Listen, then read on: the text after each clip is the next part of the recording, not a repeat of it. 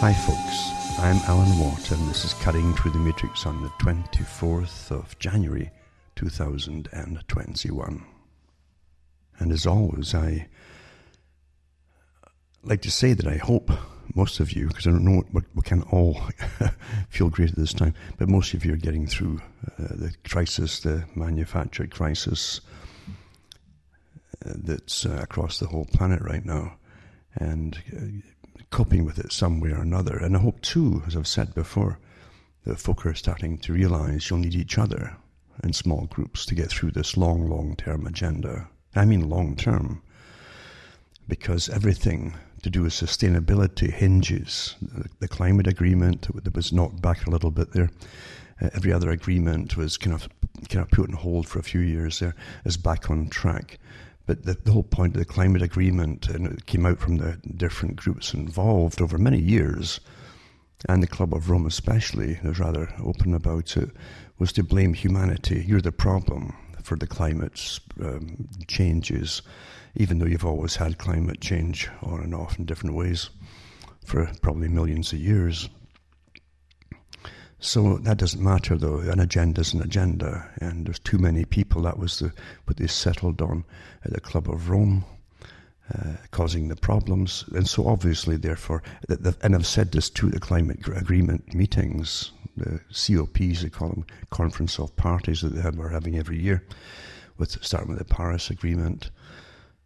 They said that basically there's too many people again. So that, again, they keep saying the same thing over and over and over. Sustainability, too many people. Well, how do you get them to stop doing it? Well, look, they said at the last 2019 meeting, the climate change meeting, they said that the people were not listening to them to do with sustainability. We're still consuming and all the rest of it, consumer society, and something more drastic would have to be done. Well, bingo. In 2020, you got their answer. You see their Pearl Harbor event, and away we go. So instantly the economy's crashed, which kind of stops consumerism, doesn't it? And plus people are get locked down, and these big spurts of lockdowns, which are intended to go on for years, by the way. And out of the end of it will be a vastly different society with a good many people being on perpetual income from the government, basically. It's sometimes called universal basic income.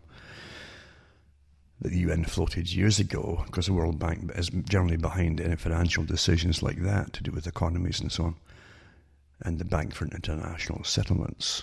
So they came out with that years ago, and they're doing it again too. Universal basic income. How do you get the people to stay up? Well, you bring them a crisis, you stop them from working, they can't work anywhere else. So you've got a good chunk of the population on universal basic income. A type of communism, remember, in a sense, because regardless if you're working or not and you're getting money from the state, then that's how the centralized system in the Soviet era actually worked. You know, the state supplied the wages and so on, or the income, and here you go again. There's nothing that ever happens that hasn't been done before in some form or another. It's just that most folk can't recognize what they're living through at the time. It's like communism. As long as you don't use the word communism, folk won't connect what you're living under now in some countries. Socialism, communism, it's all the same kind of thing. Stalin said that communism was just socialism in a hurry. And that's what you've got.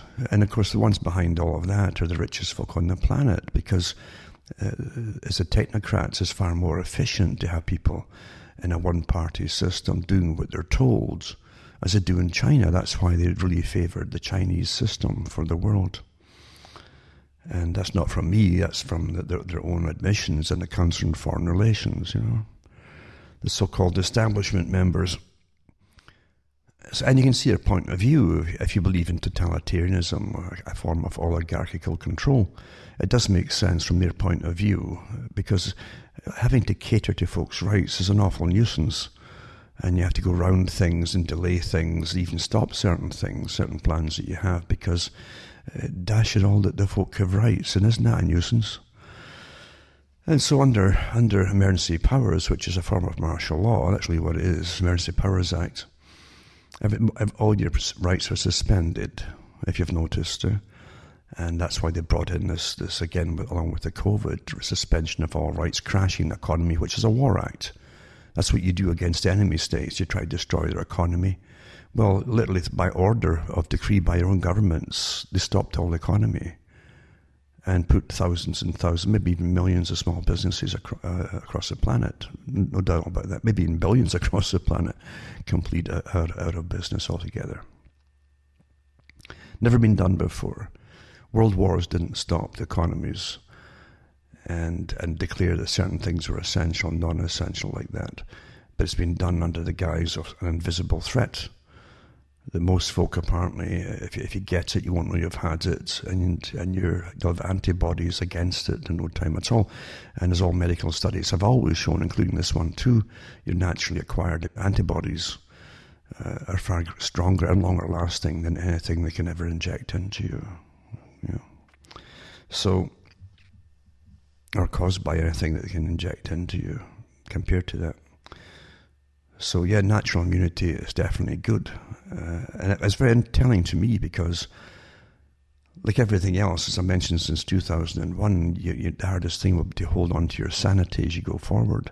Because big changes were made to be implemented and planned to be implemented. And you're living through them as they're implemented. All kinds of them, social changes, changes that make you kind of laugh in the beginning, and then make you rather scared because you see that you're being taught and told you better accept what you're seeing is not what you're seeing. It's what they tell you you're seeing. And they back it up with laws now and all kinds of nonsensical psychological warfare terminology like hate, So if you see certain things happening, or even being told to not to call something what it's called already, and always has been for a good reason, by your own governments, then you're in trouble, aren't you? You truly are in a strange Orwellian system, which, Brave New World was more passive the way they managed the people, and they drugged them a lot too, of course, with their happy pills and lots of orgies, etc., But in the George Orwell's 1984, you definitely had the boot stomping in the face of the peasant forever, the average person forever. That's what we've got happening now. You're being told by the authorities under martial law systems, emergency powers, to obey, no matter how ridiculous what you're being told to obey happens to be, and how detrimental it is to society, psychologically, economically, and every other way too. And you're being taught, to go along with this, even though the science, I think Dr. Vernon Coleman and others too, and I've said the same thing, science has got to be verifiable with testing and repeated tests and so on by other independent agencies. And that's how you come to empirical data, by constantly re-examining it and so on, and doing the same tests and finding out what your results happen to be, using the same formulas. And of course that's not happening, as you well know. And you're told by these sources of information, the so-called official sources, contradictory stories, and lots of maybes and possibilities. When you get that, that's not science, that's opinion. And so it's a big agenda. But even the Lancet, the British journal, the medical journal, not the BMJ, but the Lancet itself is another magazine they used to put out for the British health industry, talking about jumping on board with the reset, the Great Reset idea, and the chance to renew everything and get back on track with the climate agenda, etc. And all the things to do with fossil fuels, all the completely politicized. A magazine that's supposed to do with just basic health, totally politicized for a political agenda. Just astonishing to see that coming out too. So openly, I should say, because years and years ago I mentioned that everything's politicized. You don't realize it when you're living through it. I mentioned too that, like Jack C. Lowell, who was a great philosopher, in fact, who wrote the book Propaganda, about propaganda, you see, and how it's been used forever by experts. He touched on Bernays, of course, who really used his techniques and marketing skills for propaganda purposes, for governments and private corporations. But Ellul said that you're brought up with, it used to be novels. You see, novels were the big thing before you got radio, then television, and then you had all three combined. But whenever you see anything to do with police and detectives and so on, it says that's propaganda. You've been given a fake reality of what it's all about, what policing's all about, and detective work's all about, to make you believe that they're all out there for you, you know. And he said the same thing with medicine. He said television drama series and things like that, which were awfully important in the 60s and 70s and 80s. They identify with the characters in the hospital. They can't sleep at night because, you know, they want to get up in the middle of the night when an idea hits them to cure this or that patient. They're not in it for the money or anything, and you know, and same with pharmacology, and in those dramas too, they bring in pharmacology, the latest drug. Oh my goodness! And everybody's crying, and it just cured this family's little boy or girl. He said the same thing. This is how propaganda works. It's mainly through fiction, and it's so much padding of every story that you see through fiction, whether it's a movie or TV drama. It's so much padding of political correctness, the latest updates on what's now normal, you see, and what now you should think of this that maybe you thought something before. So your opinions have to drastically change to be acceptable within society and your peer group, who are all being altered at the same time by their masters, unknowingly, a lot of them, you know. And that's how it works. It's quite a simple thing, but it's so prevalent through everything, absolutely everything. And you can actually see, if you look back in old movies, you can see like wave changes. This is the next wave for this change, next wave for that change, coming into the actual movies themselves, very innocently at first, and generally initially, if it's due with sexual, anything at all to do with sex, or even genders and so on, is introduced through comedies. That's how it's done, because it seems inoffensive somehow. You laugh at it as if you're laughing at something that can't be bad, you know. And initially, that's how you get. It's always done the same way, through starting with comedy. But when you look into the Department of Culture in every country, actually, many years ago, I said, well, why does every country under the United Nations have its own Department of Culture? If you are the people and you are the culture, why would you need a Department of Culture? Well, it's to guide the people into culture and to change it and direct to change. That's what it's for. And they give incredible arts grants out under the guise of art to all kinds of novelists, script writers and movie writers, screenwriters and so on. And they get paid extra bonuses and with lists of things to insert in their stories. And that's why you often say, well, what has this got to do with the story or that? And it's got nothing except propaganda and indoctrination purposes. But you're growing up through it. You've had it your whole lives, and most folk don't realise it. Unless you're wary for a reason, most folk, being natural, can't believe that's the extent. They think they're free, remember. Remember what Bertrand Russell said, that people will keep thinking they're free because their government tells them they are so. It's so simple, isn't it? And they used to always point to some enemy, some dark nation over yonder that was under beyond an iron curtain type thing, as those people have no rights and freedoms, and that's what they keep you back home thinking that you did, which is mainly bogus too. You had a little bit more extra leeway, but the same forces were still in action, monitoring and noting, you know, mainly in the West as well. But now you're seeing it full blown in the lockdowns and this astonishing fulfillment of what I knew back in, even the late 80s into the 90s, simply through bits and bytes, like everybody else is getting bits and bytes of information. But I wasn't into computers. But I did read an awful lot of newspapers, magazines, and books for sure. And you would get the gist of what was to come, without often explanations of why they must come. And before you even got, oh my God, you've got to get a computer. That was that was a message in all the mainstream media at the time. Isn't it naughty? There's all this pornography on the computer to entice folk into getting them. That was one of the big techniques that the marketers used. And now it's quite normal. Most folk are growing up with pornography, and all age groups use it apparently. And it affects them because whatever is introduced into your society, as they say in evolution and so on, and sociology, will affect society, alters society, just like basically cars alter society. The very fact you could just jump in a vehicle and move, and it became within the reach of other people. You know, if you could even get used and second-hand ones, but you could go a long distance in a car where you couldn't really do it with a horse so easily. And most folk couldn't afford a horse at one time because they're very expensive to keep and maintain, you know, with vet bills and things that happen with them.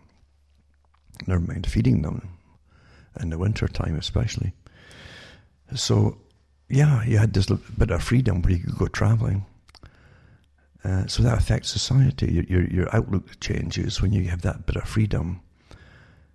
And you got to remember too, it's not so long ago that people say, and I always use Britain because it's an example, and I grew up in it, but it's an example of how things change rather rapidly, but as the folk adapt to it, they don't notice it, so they don't see it being so rapid. They take it just naturally. They think of cell phones. They think they're born with cell phones already, you know. And they don't realise that people in Britain had different dialects, and it was interesting going through England and Scotland. And towns even 3 or 4 miles apart could have a different dialect from the one, because that's about the distance people could walk there and back in a day. That's how a journeyman too, a tradesman, that's where the journeyman came from, how far you could walk in a day, you know, to a work, to a job. But it's the same with average people too. How far could you go? And if people are working during the day, they don't have many hours in the evening, especially in, say, the early 20th century. A lot of people are still working 16 hours a day, you know. So you couldn't walk too far in your spare time, and you probably didn't want to be walking in your sleep. And you find, as I say, all these different dialects were, because people were almost, in a sense, they get newspapers, but the fact is they were almost isolated in a sense because they didn't have big influxes of people coming in with different dialects. And it wasn't until radio came out, and definitely with television, that you had the big change. And people started to adopt and adapt into using what they called the transatlantic accent, which was the little joke they had, because everything you saw initially from the movie versions and TV dramas and series was mainly westerns and things from the US, old westerns and stuff. Until they developed this accent that wasn't really quite English, not quite American, a lot of them. Then over the years too, in the 70s and 80s into the 90s, a lot of the dramas they put out for the school children, about schools and so on, and isn't it fun and all the rest of it, it actually gave them new accents. It was inserted into the stories, and actors and actresses were taught how to use them. And then you found the people actually copying that all through America and Canada. Quite interesting. So as I say, you're living through constant planned change, and you don't even notice it. You simply adapt into it. But so everything that's introduced into society, any physical thing too, definitely changes society. Look at just the phone. When the phone came in, suddenly folk and businesses could communicate with people across their country and maybe even across the world. And suddenly you've got a whole vast different outlook on businesses altogether, and small businesses even in your own country, even in your own shire in Britain.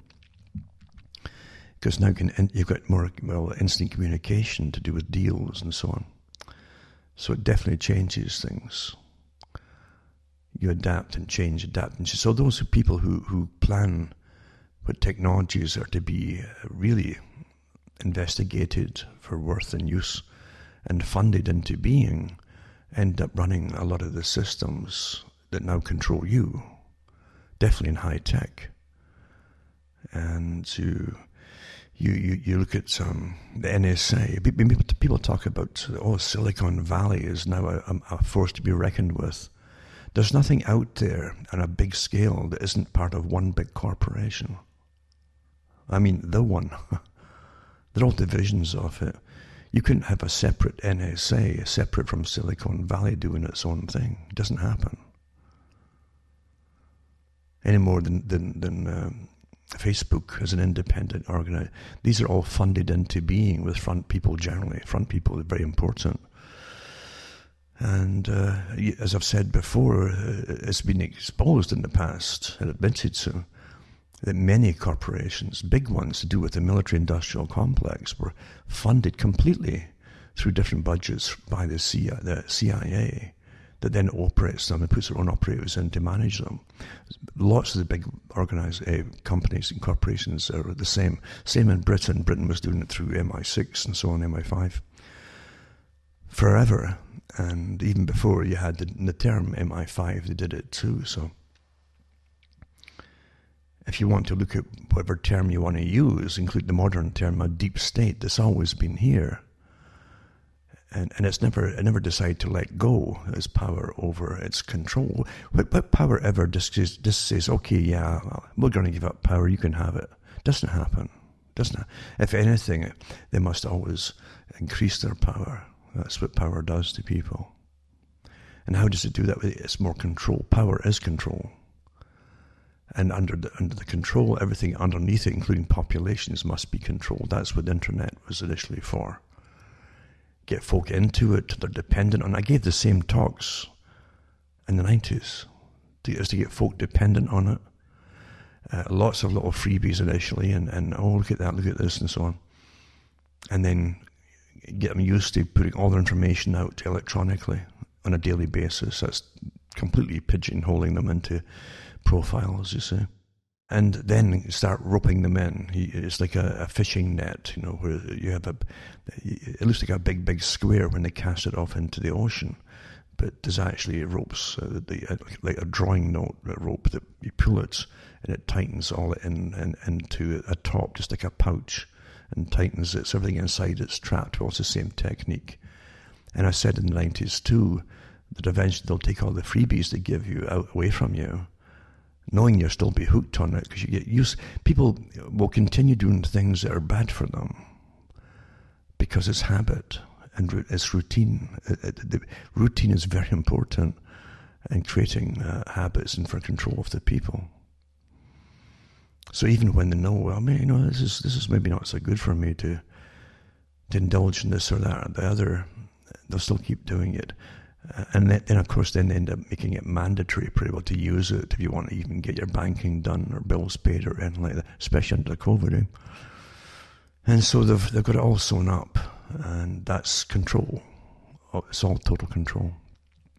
I can remember, too, when people first started to hear about Al Gore,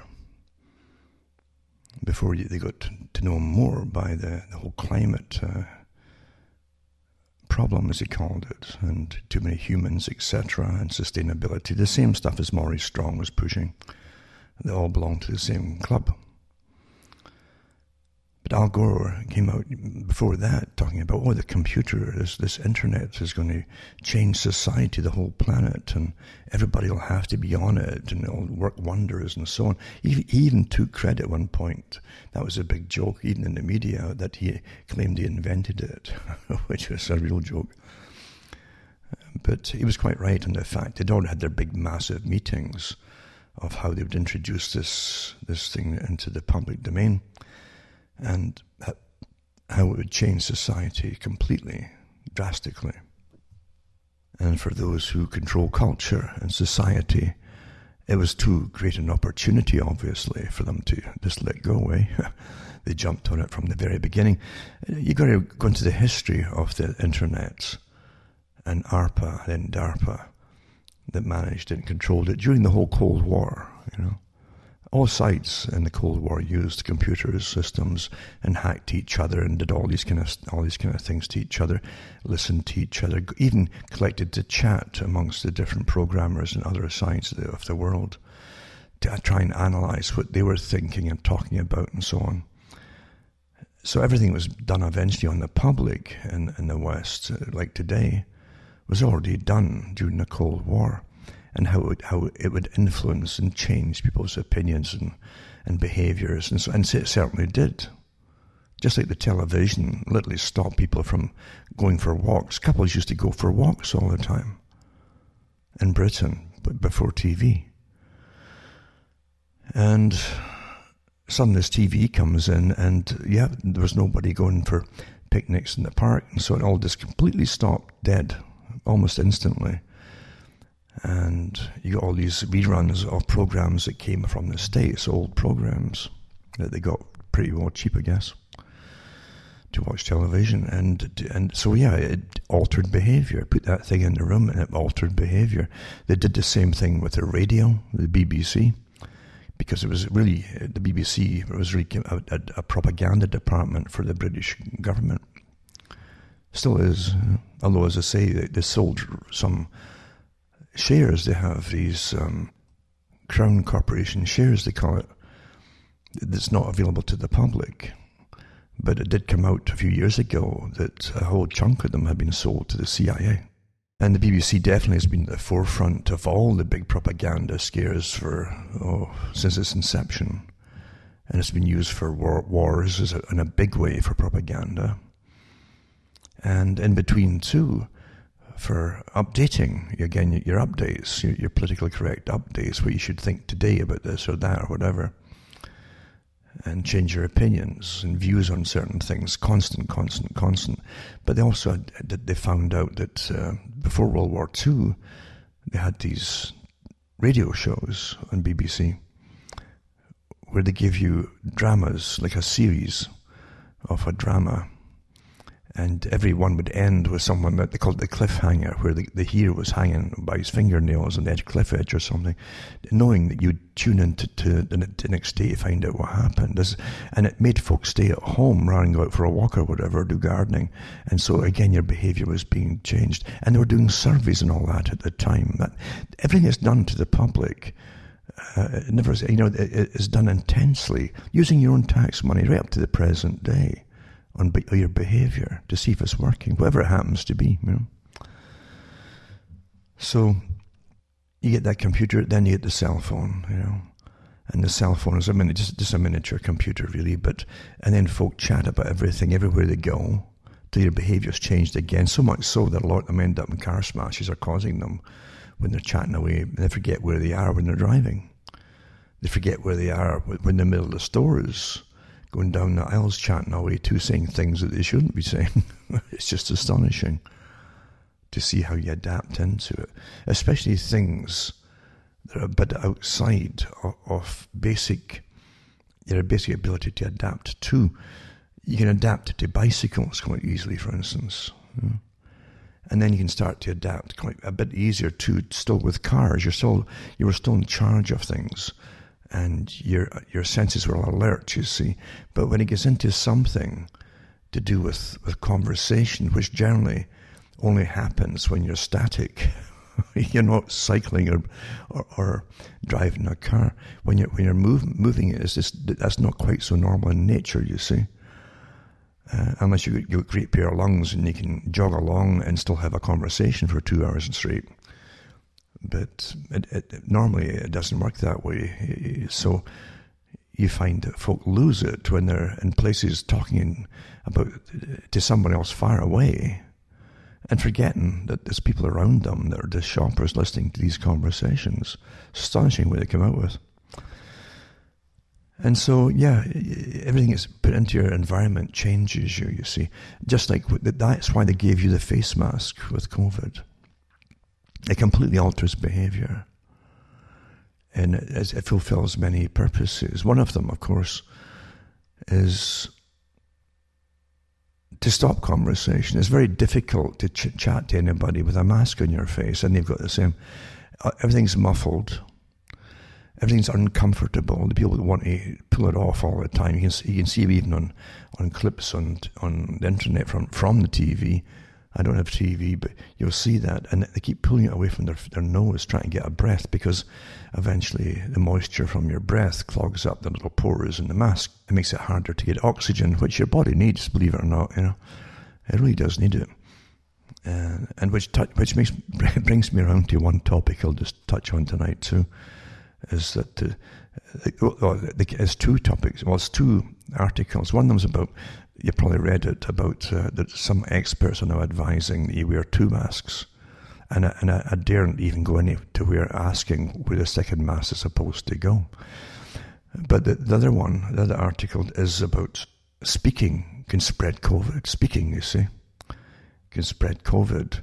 And we already had it when they started with singing. Well, you can't sing anymore. It can spread COVID because the particles might travel further, they said. And so they've come out with the same thing now, but talking. So now it's best not to talk. Wear a mask. Can't breathe properly. And you can't talk now, because you'll save lives by shutting up. And of course, if you shut up, you can't spread any information about, or even questions like, why on earth are they wearing these darn masks, and suffocating ourselves? But then there's the answer to it all, right? It's obvious now. It's starting to get the picture. If breathing is bad for the environment and for spreading COVID, I guess the answer, right, is maybe there's a logic. We just stop breathing. Is that what they want? It wouldn't surprise me, because the Keystone Cops are truly in charge of the sciences right now. Getting back to what I'm saying, though, is you have no idea, as I say, that your behavior is constantly being altered. Constantly. And why do you think it's harder to talk to a previous generation? Number one, they've been taught that they're old. Especially in the Western cultures, they're old, therefore there's no point listening to them anyway. They're valueless. That's what you're trained to believe. Of course, that comes through dramas and movies and so on. They're all senile, obviously. Anybody with an odd opinion is old is obviously senile, right? Whereas in other cultures, the cultures that will succeed, by the way, the cultures that have strong family, because you don't realize the West has been under incredible attack to destroy the family for a long time.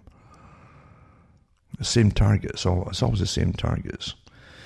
But in cultures like China or India and other countries around those nations, you'll find that they have strong family units.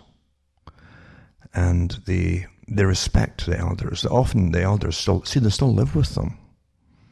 A great thing when you think about it, in cultures where they're not killing each other because they're all closed in together, compared to the West can hardly get along with anybody, even one person in their home these days, But in those cultures, they still have a discipline of the culture, and the elderly have a big say in things. Sometimes they're the ultimate say in things.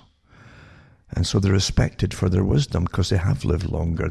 They've seen the cons that governments pull down through their lifetime, and they can pass it on to the next generation. So they're really regarded with a bit of awe and respect. But here in the West, it's completely different. You've been taught to almost despise them, or throw them away into these homes and try to forget that they're there. And it's a sad thing too. You realize what you're missing out on. The children don't miss it. You were children. Well, the whole point of it is you used to have the elderly dying inside your own homes at one time. So they all lived together and they were part of the family, and the whole family saw what was happening.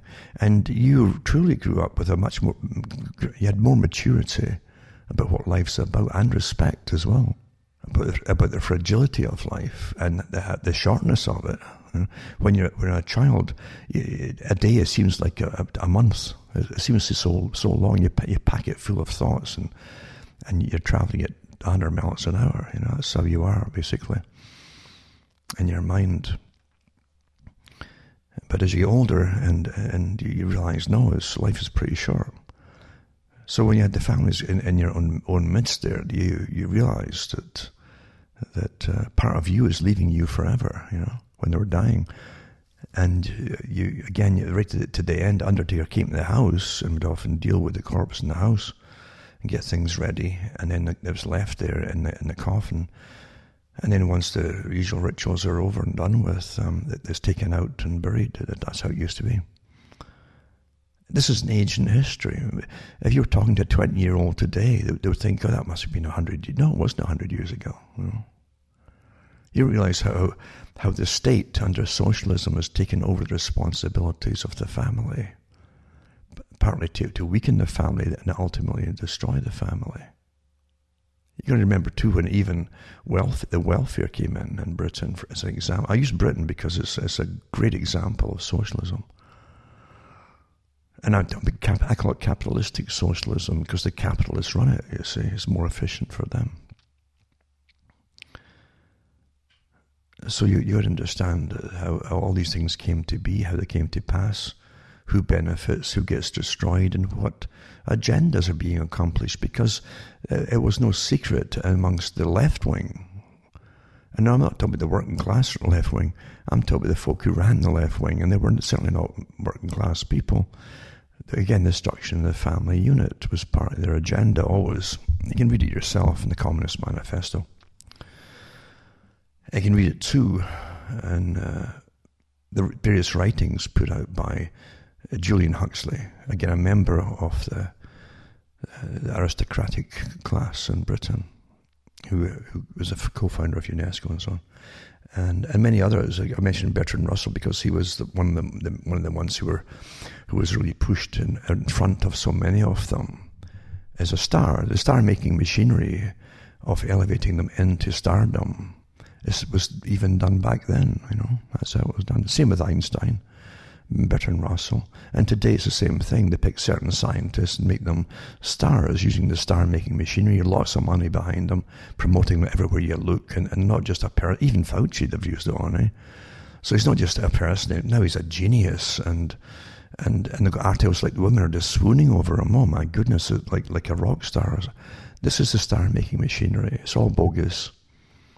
But it works awfully well to imprint in people's minds that these folk are somehow super special.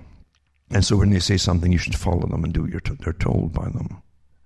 And that's how it's always been. You don't realize that so much of the past was complete fiction, really, that you swallowed as reality, including the whole entertainment industry.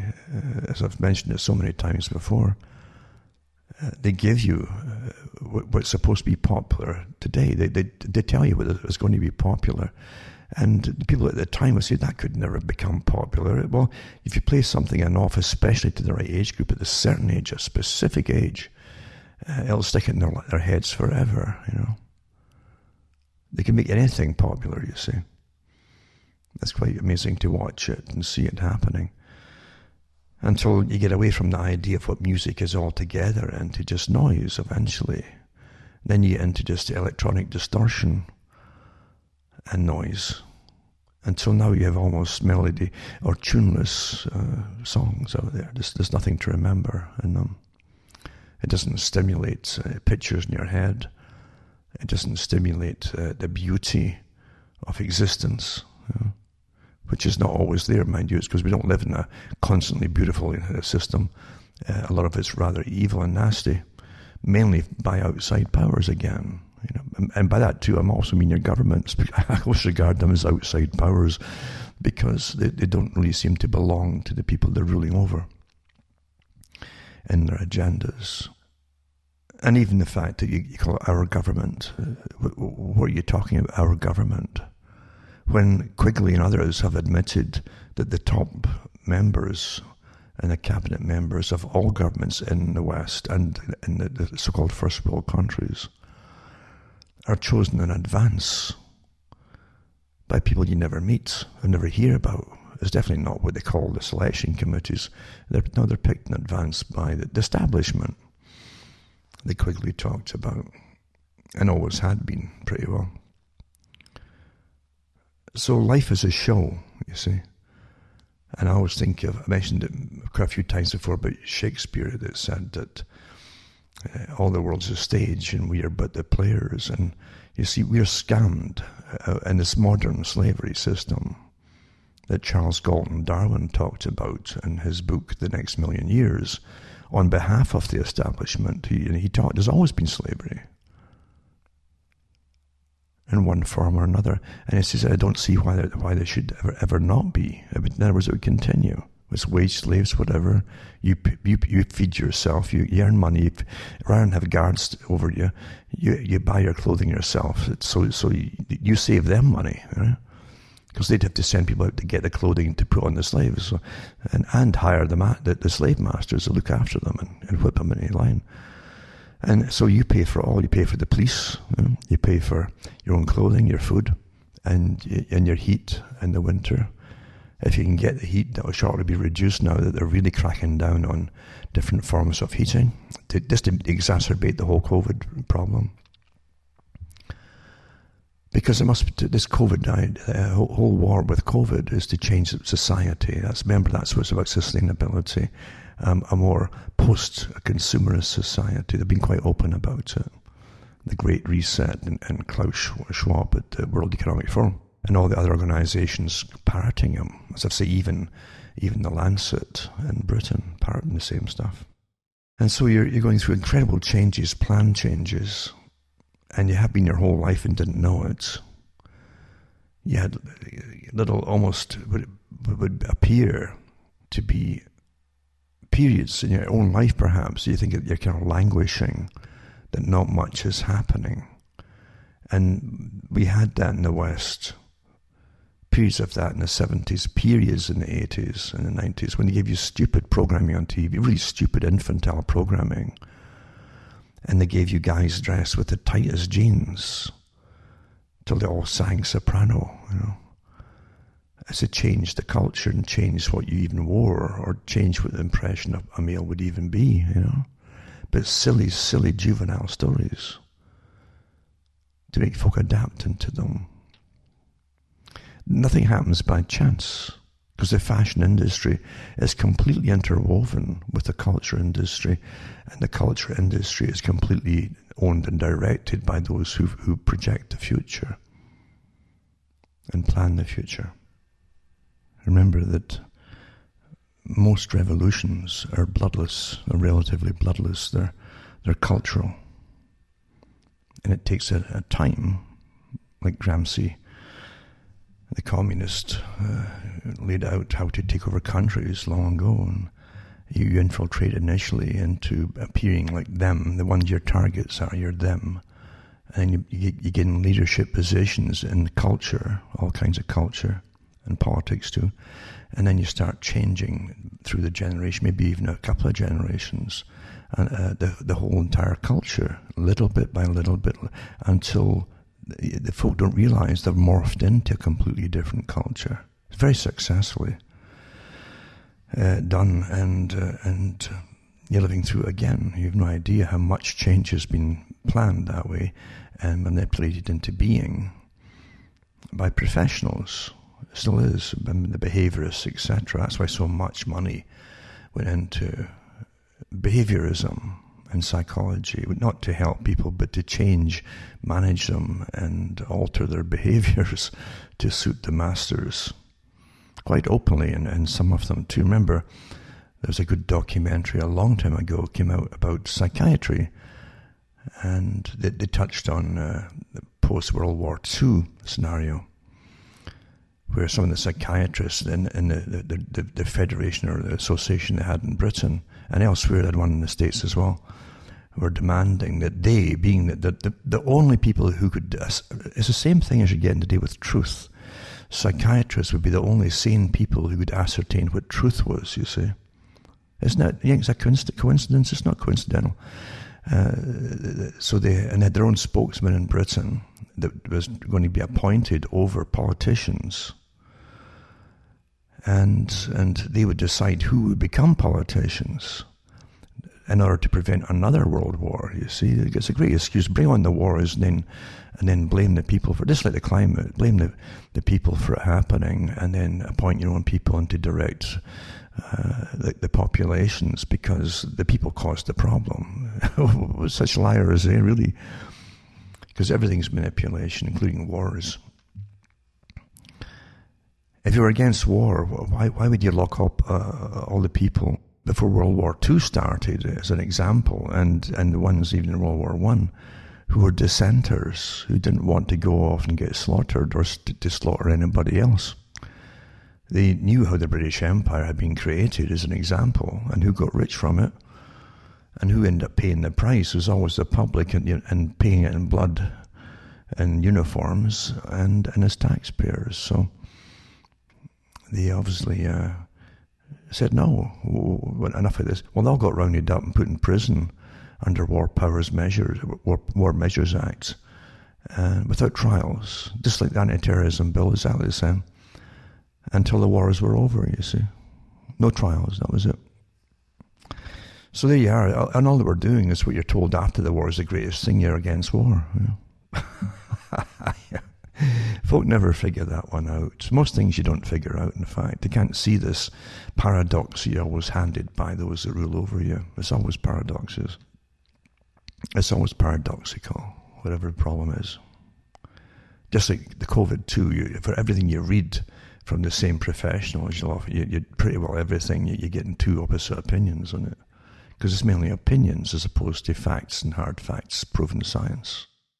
So yeah, the deep state's been here for an awful, awful long time, and they have no intention of handing it over or dissipating itself to bringing the world a more free society that the public will be involved in. Sure.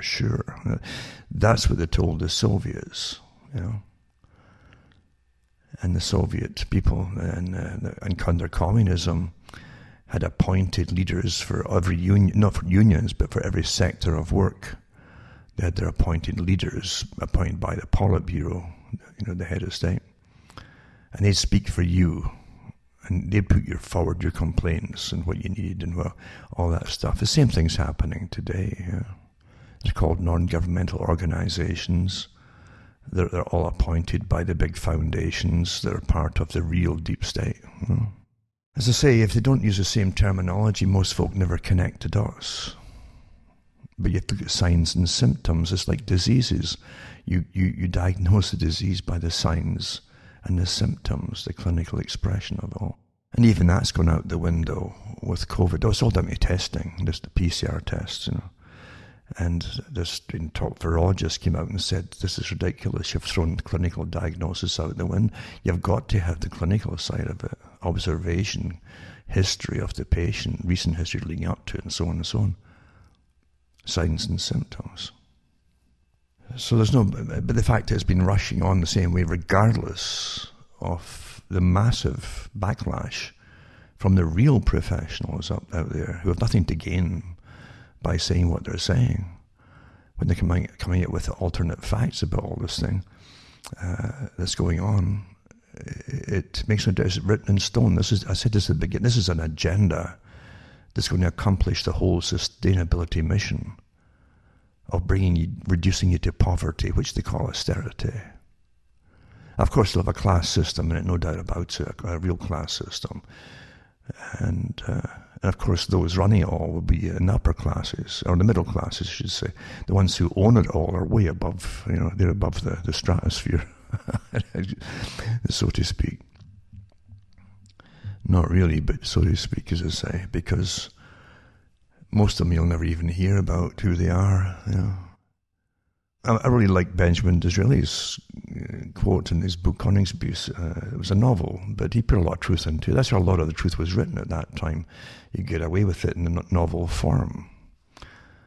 It was dangerous back then, even to speak about certain things, because governments have hit squads. They've always had them, and they're rather active during the Victorian era, you know. And in that whole period, it was rather dodgy. You'd be careful what you said or even thought or expressed. You'd have accidents, and police it's like one massive monopoly, really, the whole system, which included the police as part of the monopoly. The nod came down, and the cops would obey whatever order they were given. You either investigate it or don't investigate it, or the third option is to investigate it and lead off into a false trail, you see, a dead end, or a question mark, and that's how it goes down forever. So he wrote about the system, and little quotes in the book he put in there, that the people don't know is that the people who really rule the system and the country and the nations, maybe even the world, but the people who rule the system they're vastly different from the ones that the public see and hear about, meaning in newspapers and prime ministers and so on. Vastly different. And that's how it really is. And that's how it's always really been. I used to like looking at the different cultures. That some of the ones that Britain, when they went into South Africa, when they got the British taxpayer to fund the armies to go in, so that the Cecil Rhodes and others could get the gold and the silver for the establishment, But they used they blamed the Boers for the beginning of the Boer War, and of course it was actually started by this private mercenaries that the Milner Group had funded in existence and told to go over and start it. Anyway, what you'd find with the Africans, the actual Zulus and so on, and other tribes around there, the British government would ask to meet the leaders to try to get cooperation, maybe even aid or whatever, for numbers. They would use them for skirmishes to actually put the native Africans in to different skirmishes, or even use them to start wars, just like colour revolutions today against another tribe, to weaken them. Nothing's new, as I say, everything's old as can be, the techniques. But what was interesting was you would have the officer speaking to who he was told is the leader. And there may be up to 8 or 10 people behind the leader. But what you realise, the person in the back row is actually the leader. And it's someone else in the tribe who's pretending to be the leader. They're not dumb. They're not dumb at all, because they've used these techniques on each other down through centuries as well, the different tribal warfare. And so you never tell them who the real leader is. And meanwhile, the real leader is watching his opposition. He's analysing the personalities of the characters that he sees representing, say, the British Army or the British government, the envoys and so on, and sizing them up. And the one in front goes through the questions he's going to ask this so-called British leader.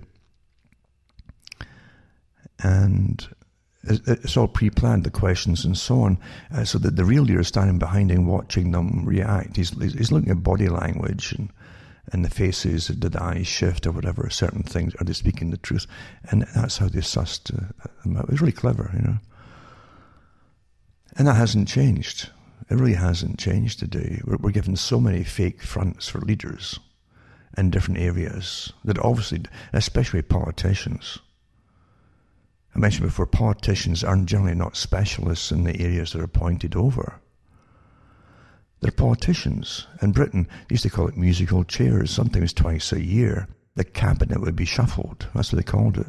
So the politicians appointed over, say, the Ministry of Agriculture could be shuffled off to become the Ministry over Defence. They know nothing about either, you see.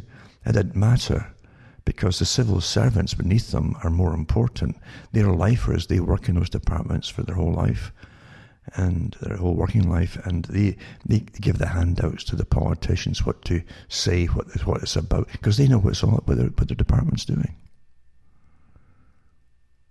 Politicians are almost superfluous. They're in a sense, they've been semi-important or necessary to deceive the public, because they're given basic skills eventually. The British government now sends them to acting lessons.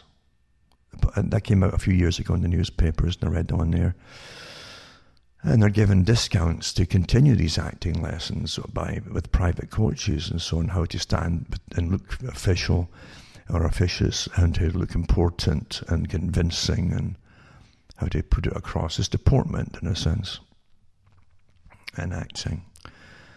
So it's quite fascinating to watch it being done, but the real leaders behind it, as I say, just like the ones who do the script writing for all politicians, the bigger politicians, the higher ups, they definitely know what the agenda is. Otherwise, they couldn't write the scripts, you see. And I've often said, well, just do away with the politicians and give us the script writers, because they seem to know what they're doing. So everything is a front upon a front upon a front, including the politicians, you know.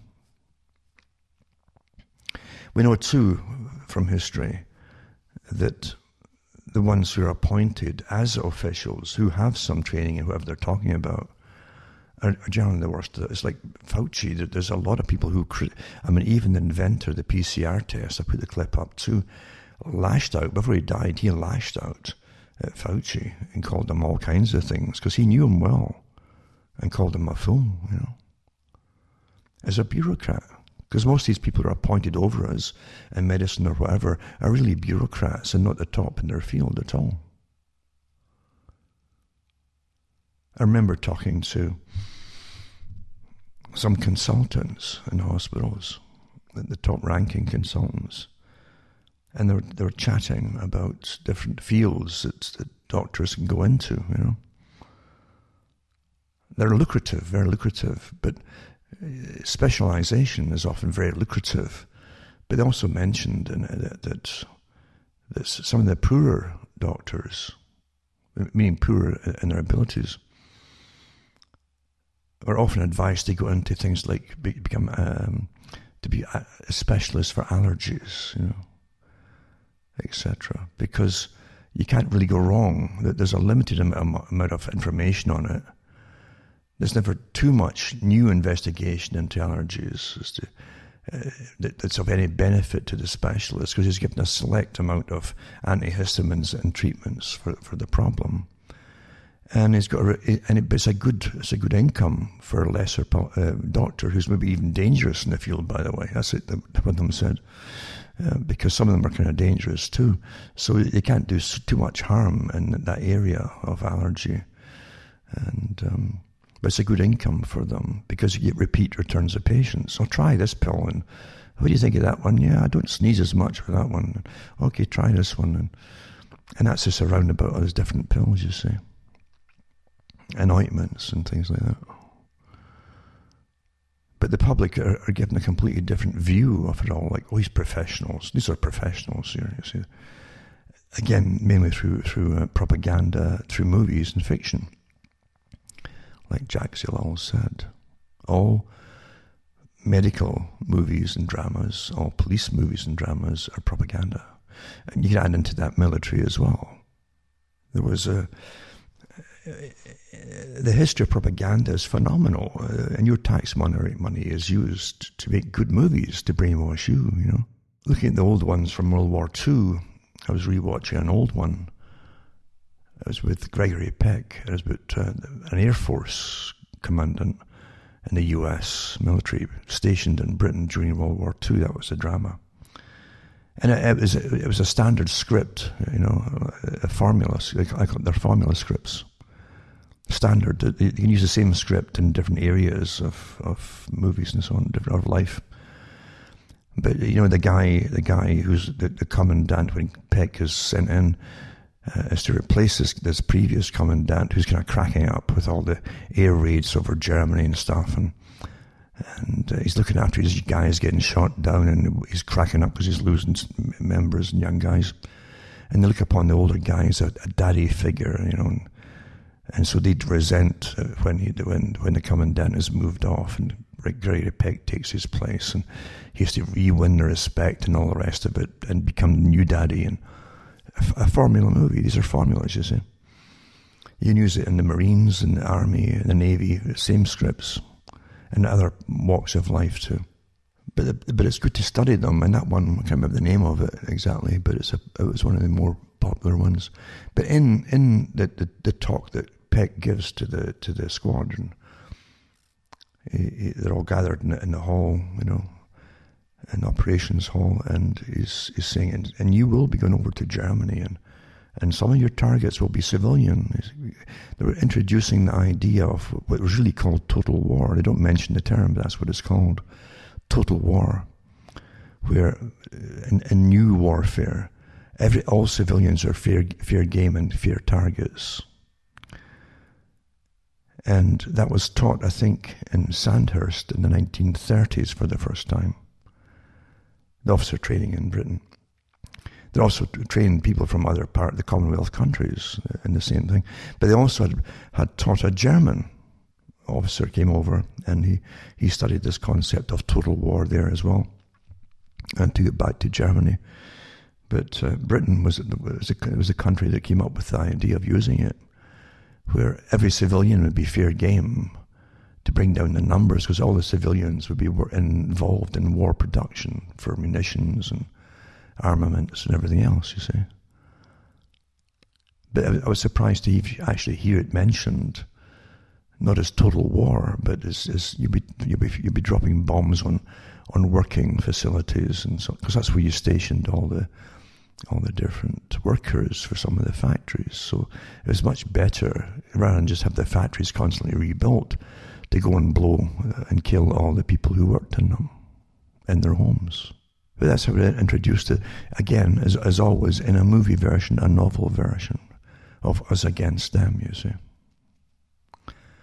Well, total war didn't end there, naturally, because total war has never stopped, regardless of a war being on or not. There's always a section within society at total war with you at all times.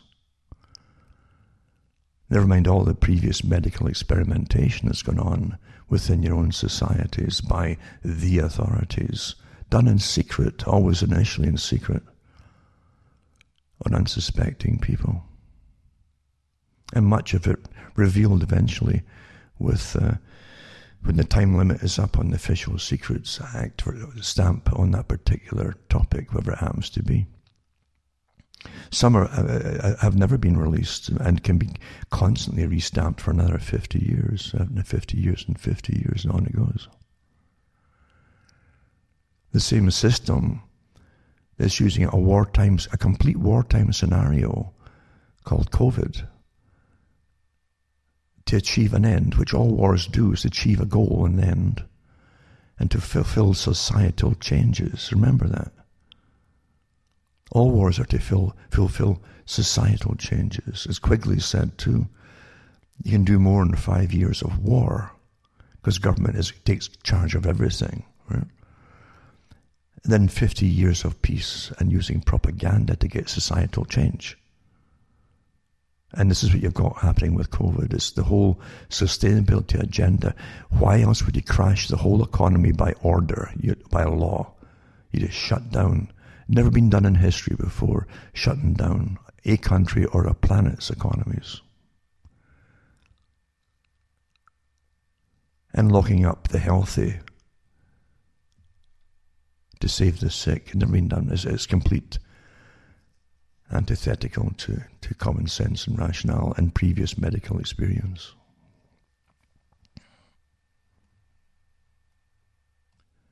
The terminology from the beginning was a war on COVID, you see. And the Emergency Powers Act came into being, which means it's a war scenario. In a war scenario, you change behaviors of all kinds. It isn't just gas masks, like I've mentioned before, it's face masks. Then it's standing apart from each other. All these things are to change behavior and to change rational behavior. It's not rational to stand all this distance apart, you understand? And the more irrational they can make it, the more bizarre it's all going to become. And when it's all really bizarre, they'll push more demands and compliance, or we'll never get out of lockdown. Even as they're telling you, doublespeak. And the white man talks through, like they used to say in old movies, the white man talks with a forked tongue, meaning two different things at the same time, from the same mouth. The experts tell you that after your jabs and all the rest of it of compliance, you're not going to get back to normal. And you'll still have to wear the mask. As at the same time, the same people are telling you, oh, you get the jab and we get back to normal. You see, you can't live with contradiction. It's deliberately meant to be contradictory, to drive you crazy and anxious, creates anxiety. On the one hand, they want compliance, so they say one thing. On the other hand, they have no plan. They're going to get you ready that you're going to be in perpetual lockdowns. You can't please tyrants, by obeying.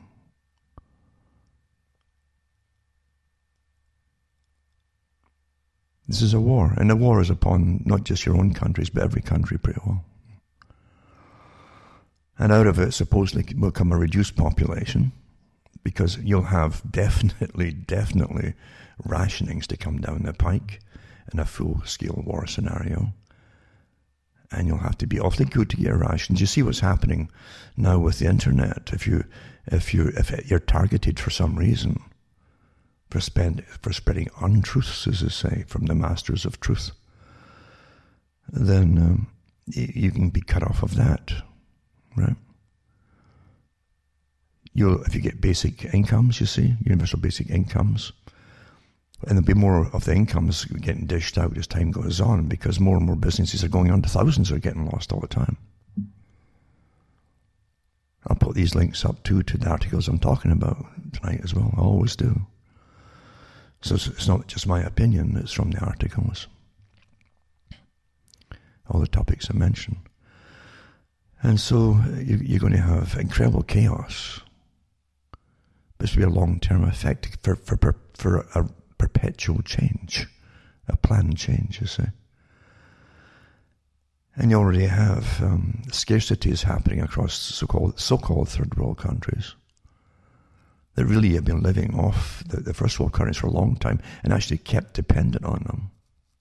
It's true enough, you can take the basic independence away from a nation, call it all kinds of things, or they need their help, and before you know it, in a generation, they're completely dependent on you. These things don't happen there's many ways to wage a war and to take over countries, many ways. Old as the hills. Yeah. And so you'll definitely have famine coming along as fewer and fewer countries are producing agriculture, again, thanks to all the big agendas and sustainability. Yeah. And they were cutting back on farmland use and then changing it to biofuel. Remember that, Con, as well? Before they found all the oils and gas pockets in your own countries. Oh, let's create biofuel. But one third less food to consume because it's been made for biofuel. And then they cut back on the herds of meat and so on, because there's less feed for them. It's in biofuel. Long-term planning strategies. And it'll go down in history as, we just didn't realize, didn't foresee this coming. Absolute rubbish. What's happening, and it's been happening for years, is a wartime strategy being implemented before COVID came along. Oh, it's a climate, eh? And the excuses I've used really disgust me for COVID. They care about they care about the elderly. I've lost count of the articles over the years that's been published about the abuse of the elderly put into these elderly homes and basically drugged till they start drooling, then end up with inhalation pneumonias from the drooling, from the drugs. And for the cheapest cost at the same time. And they have sores from the seats they sit on day after day. They can't get up and walk around. They have bed sores. These sores aren't just little, these are holes in their bodies at times. They get infected as the tissue breaks down because of a lack of blood getting to the spot because of the weight on the same area for prolonged periods of time. So don't tell me about the care for the elderly. The same authorities, the same deep state that rules over everything. As there's professors coming out over quite a few years now saying, people are living too long and we should really bring it down at the life expectancy to maybe just after retirement age or around retirement. And the money could be used then for their pensions to help younger people get jobs. Every excuse don't you get it? There's a war on you. And these professors are given all the airtime on televisions across the world. Just by what? By chance, you think? I've always said if they want to start killing off people at 65, which some of them have advocated, then why don't they do it by example and show us the way? It doesn't happen, does it? You see, there's a big distinction between them and you. And they make it very well. They're important.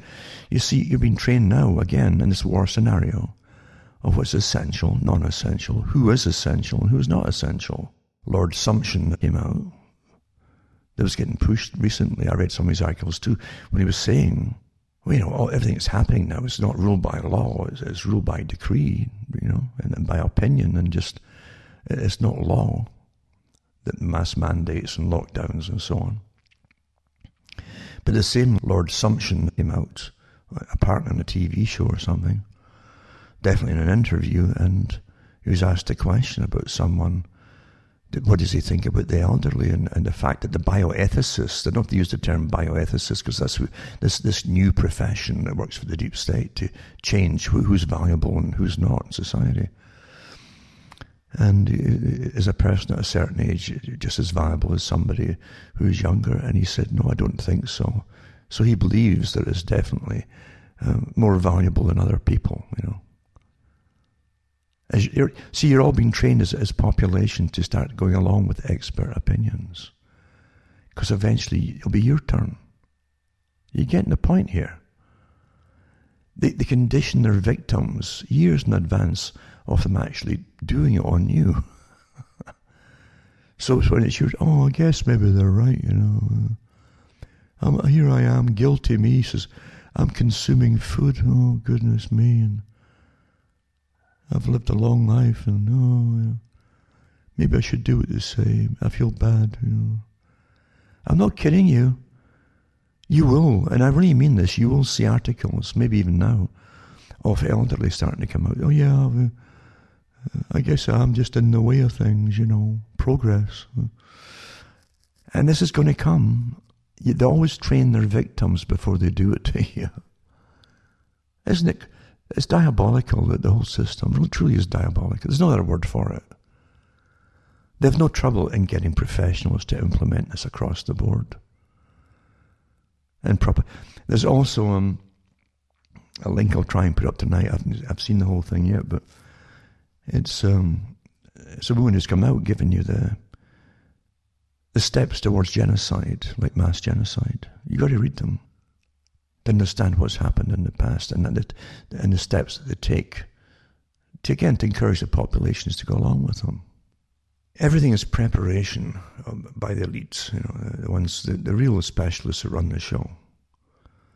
It's preparation.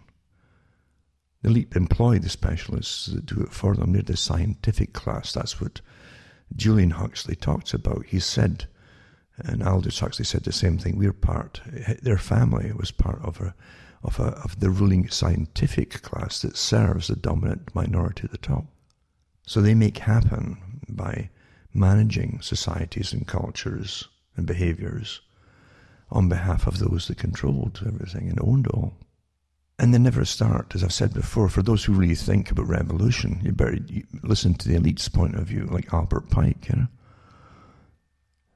don't forget, he was in charge of what was then the World Revolutionary Party. They inherited it all from guys like Thomas Paine, who said in his own memoirs that his family came from a long lineage of world revolutionaries. This isn't new. And you can take it from their writings as in conspiracy theory when they write about it themselves. Especially when Thomas Paine was a revolutionary who came over from England and then went over to continue it in France. So you've got to understand that things are vastly different than the way they're presented in your children's history books. And by that I mean up to the time of university level, still children's. These are the authorized fairy tale histories. But we pay for everything. We pay for the armies to go in. We pay and we pay for railroads to get put into countries, so that freight trains can take the resources out of countries and things. And then they make you feel proud back home of whatever this empire that you're told you're part of. You're told to be proud of it. Well, why should you be proud of it? Because you're paying for all. You're paying for the railroads. You're paying for the troops to be over there. The companies and corporations aren't paying anything towards the upkeep of all that. Public-private enterprise isn't new.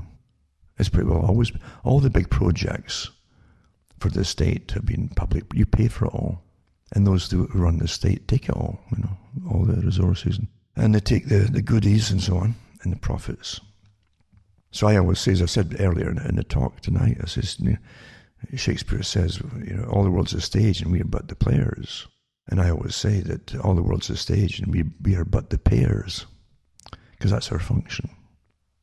Now remember, again, cuttingthroughmatrix.com. You'll see my sites listed there. These are all my official sites. Take a note of them, and remember, you can help donate to me and help me tick along here, because we're going through the greatest changes you'll experience in your life are happening right now. You're living through the history of it all.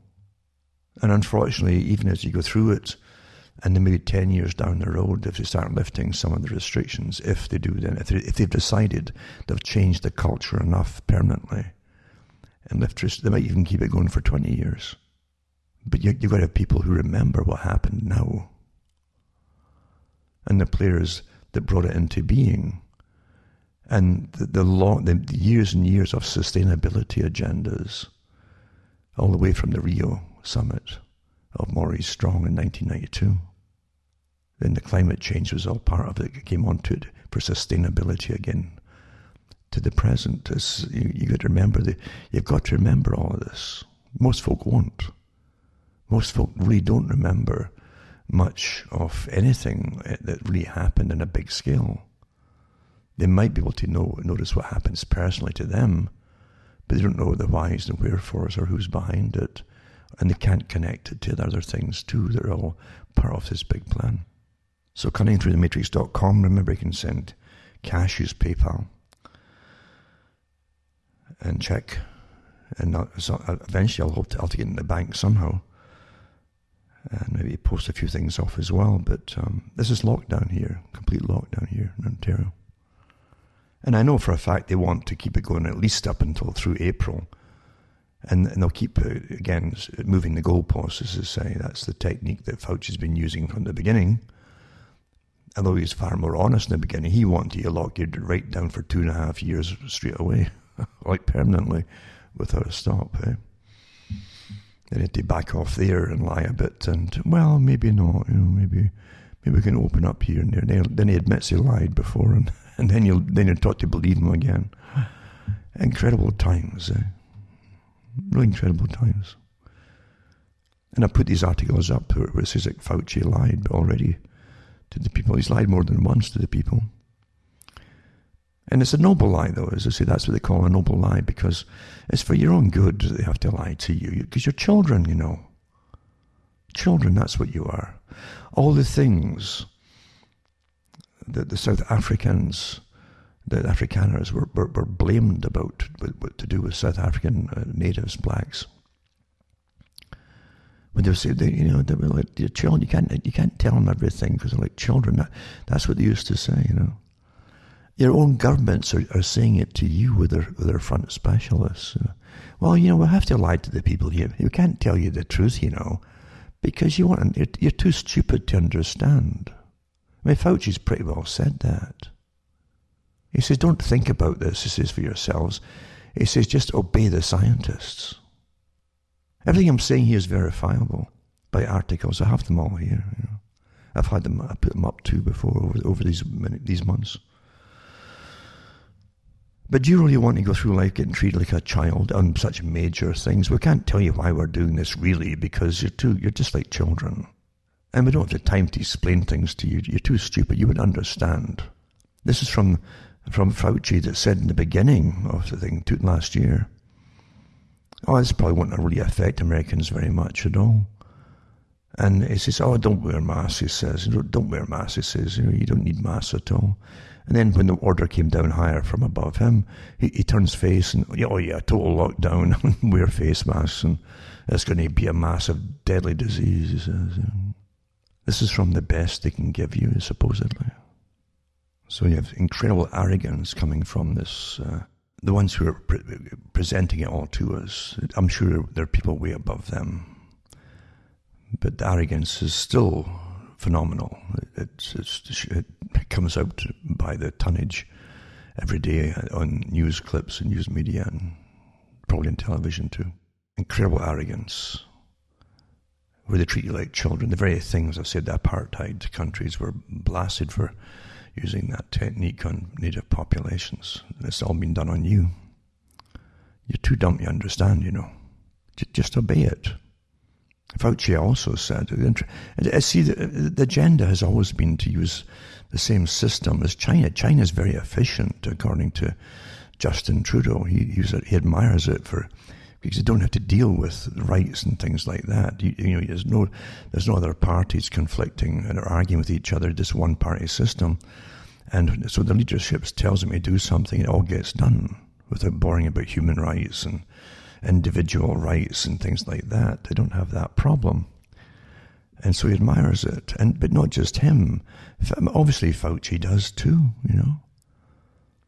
When Neil Ferguson admitted that they'd already discussed at the SAGE groups in Britain that advises the government on these emergencies and so on, he said they already discussed the fact that China had got things under control, and that system of the Chinese methodology wouldn't work in the West because you had individuality, a different history of individuality in the West, and people probably wouldn't put up with it. And they were so astonished when their campaign I call it a campaign of terror, that's what it is on the public through propaganda, when it worked so well, that they were bowled over at how fast democracy just gave way to authoritarianism. They were very pleased about it. That's been in the newspapers, folks. Lots of them. So China is the model state. China was glorified by the CFR articles over many years, comes from Foreign Relations articles, for its efficiency.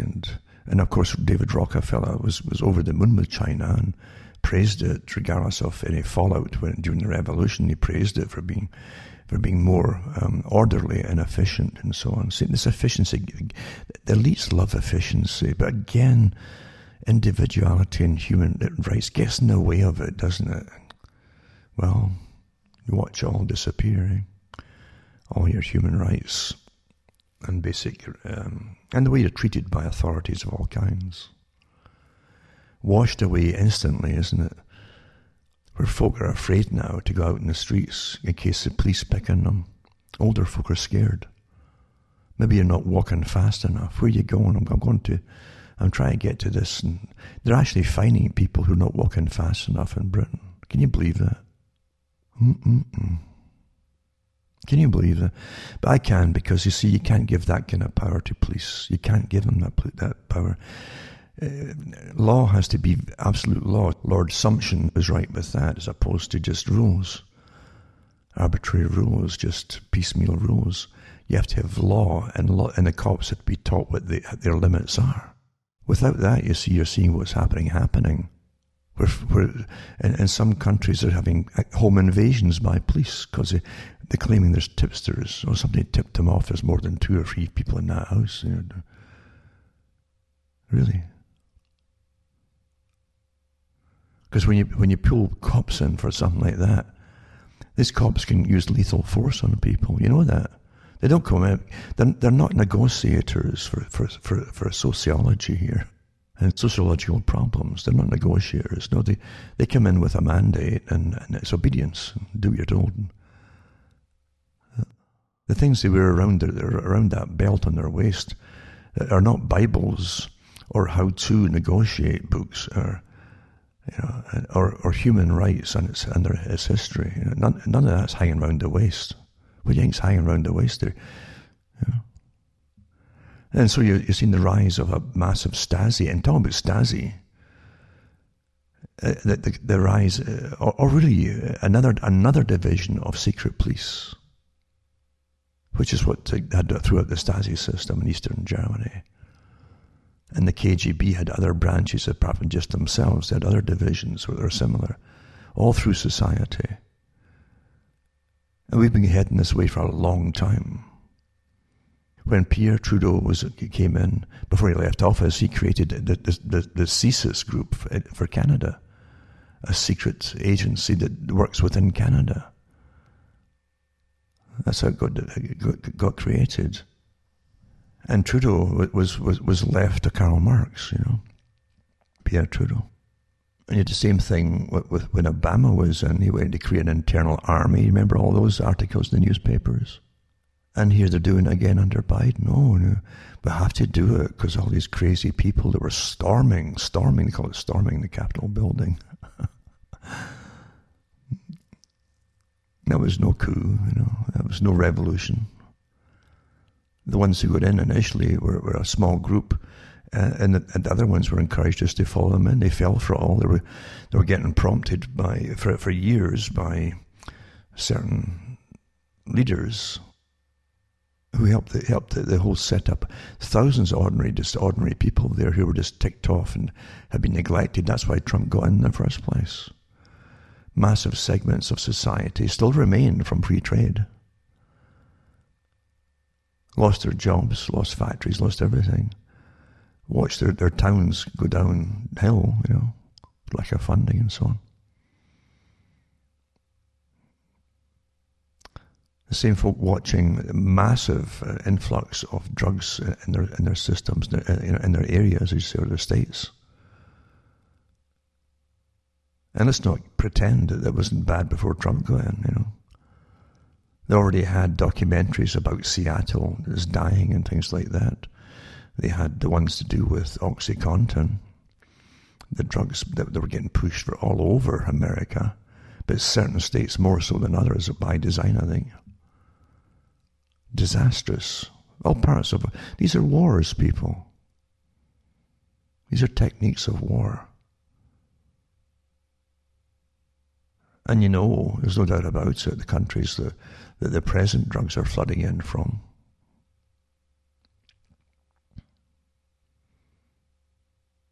War. It's a war upon the people. To bring them down, to alter them from some kind of society that's in control of itself to an extent, and including mental health, and then destroying them. That's war technique, you see. And you think I'm kidding about that? Look at this, the studies that were done on how to take down Russia when it was in Afghanistan. You start reading the books, by guys in the CIA who are now, retired or dead now, some of them, and how they decided how they would, if they could embroil the military, Russian military, give them a Vietnam experience. That's what they called it in Afghanistan. For years, it would bankrupt them even more.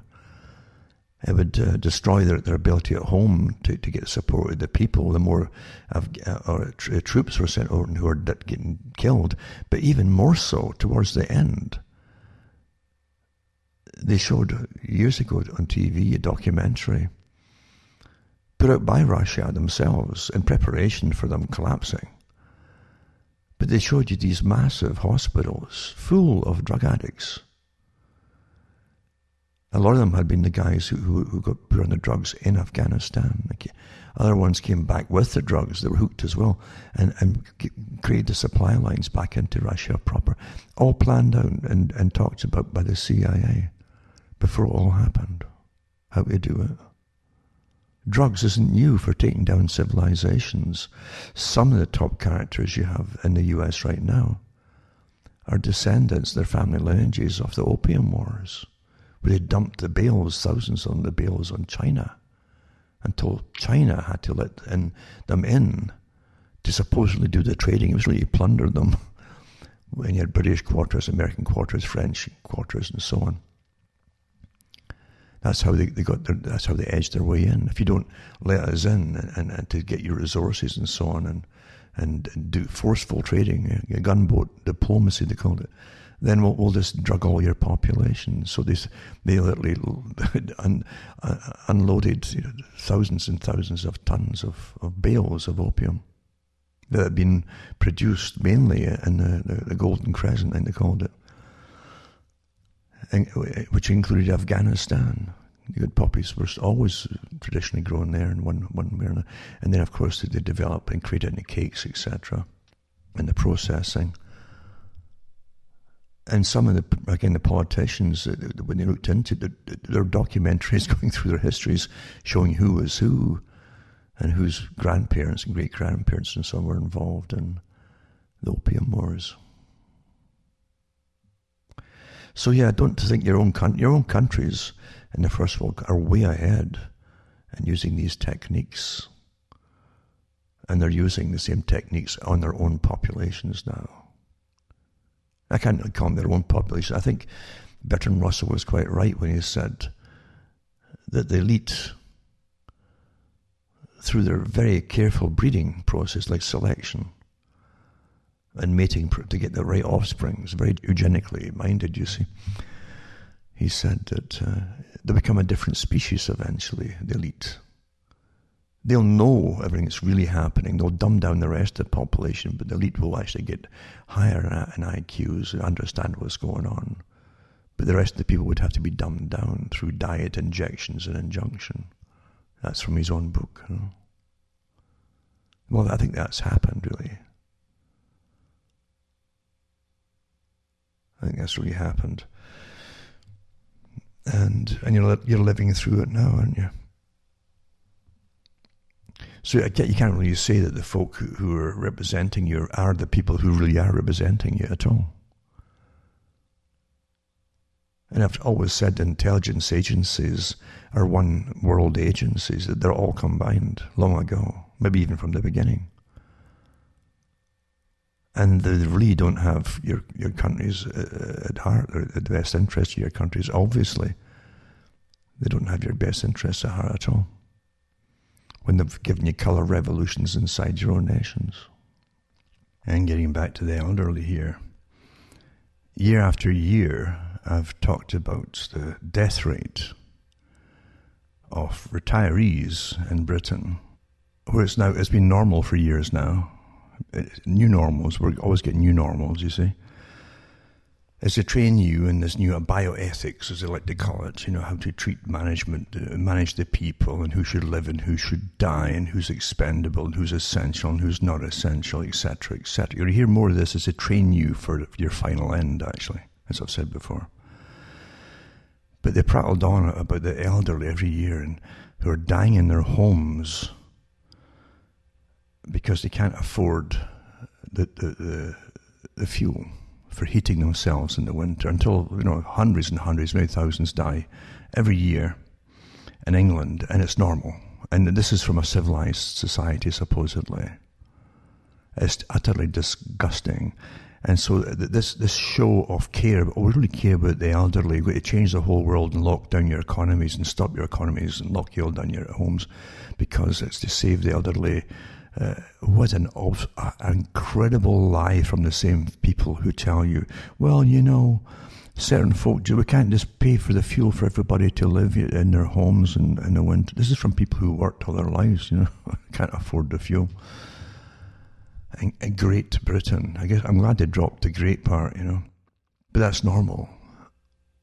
So they can't come out and start using the elderly like they care, because they have never cared about the elderly. This is an agenda for a different reason.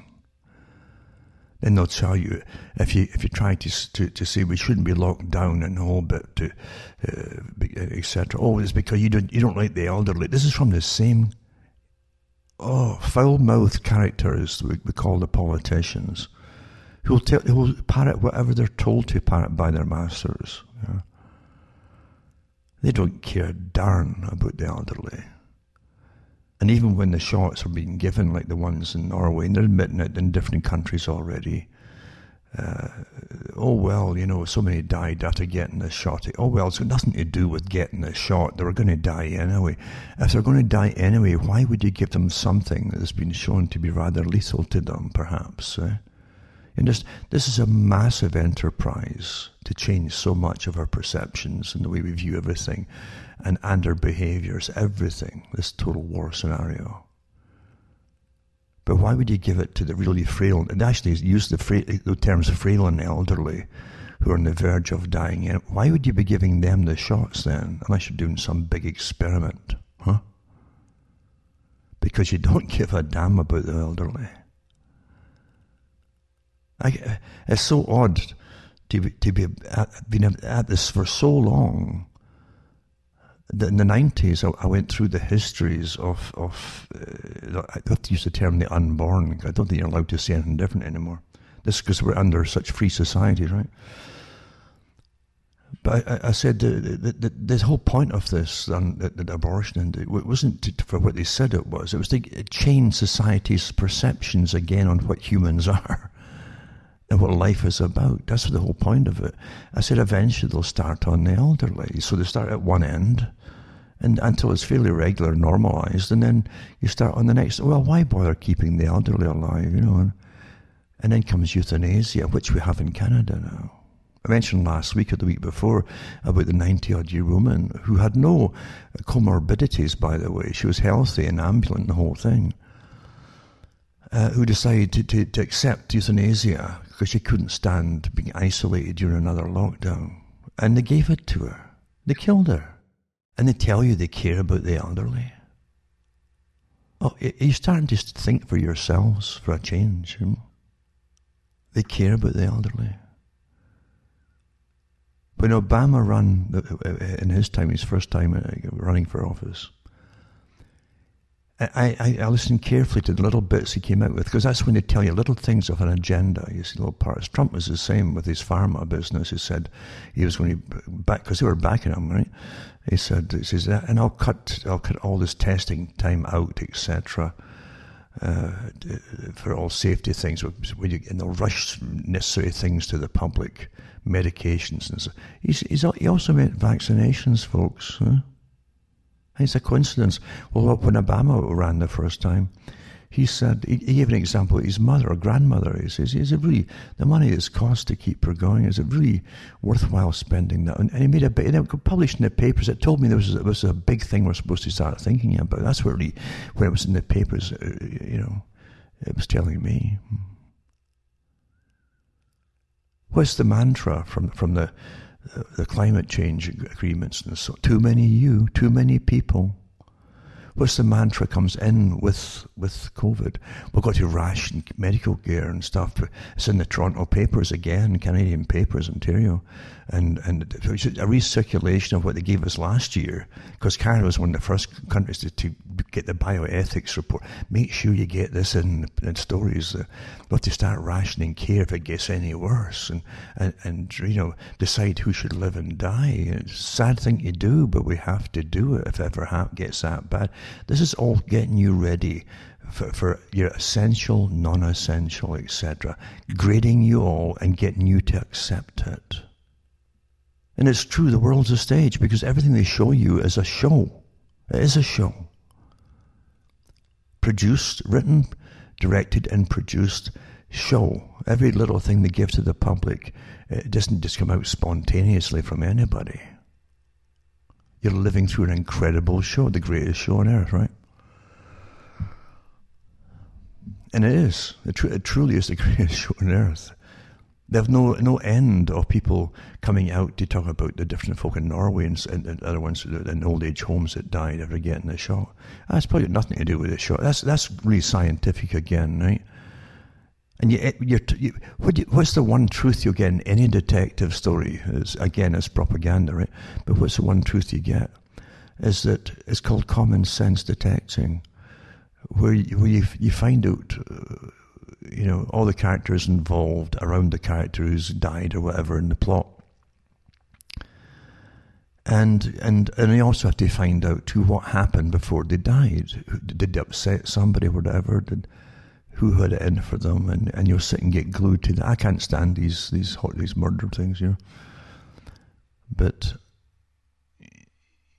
it's the same thing in real life, you know. You have to get all the hard evidence. They call it hard evidence, not ifs. Hard evidence is proof, you see, really. But we're given opinions and maybes and perhaps from the top scientists here.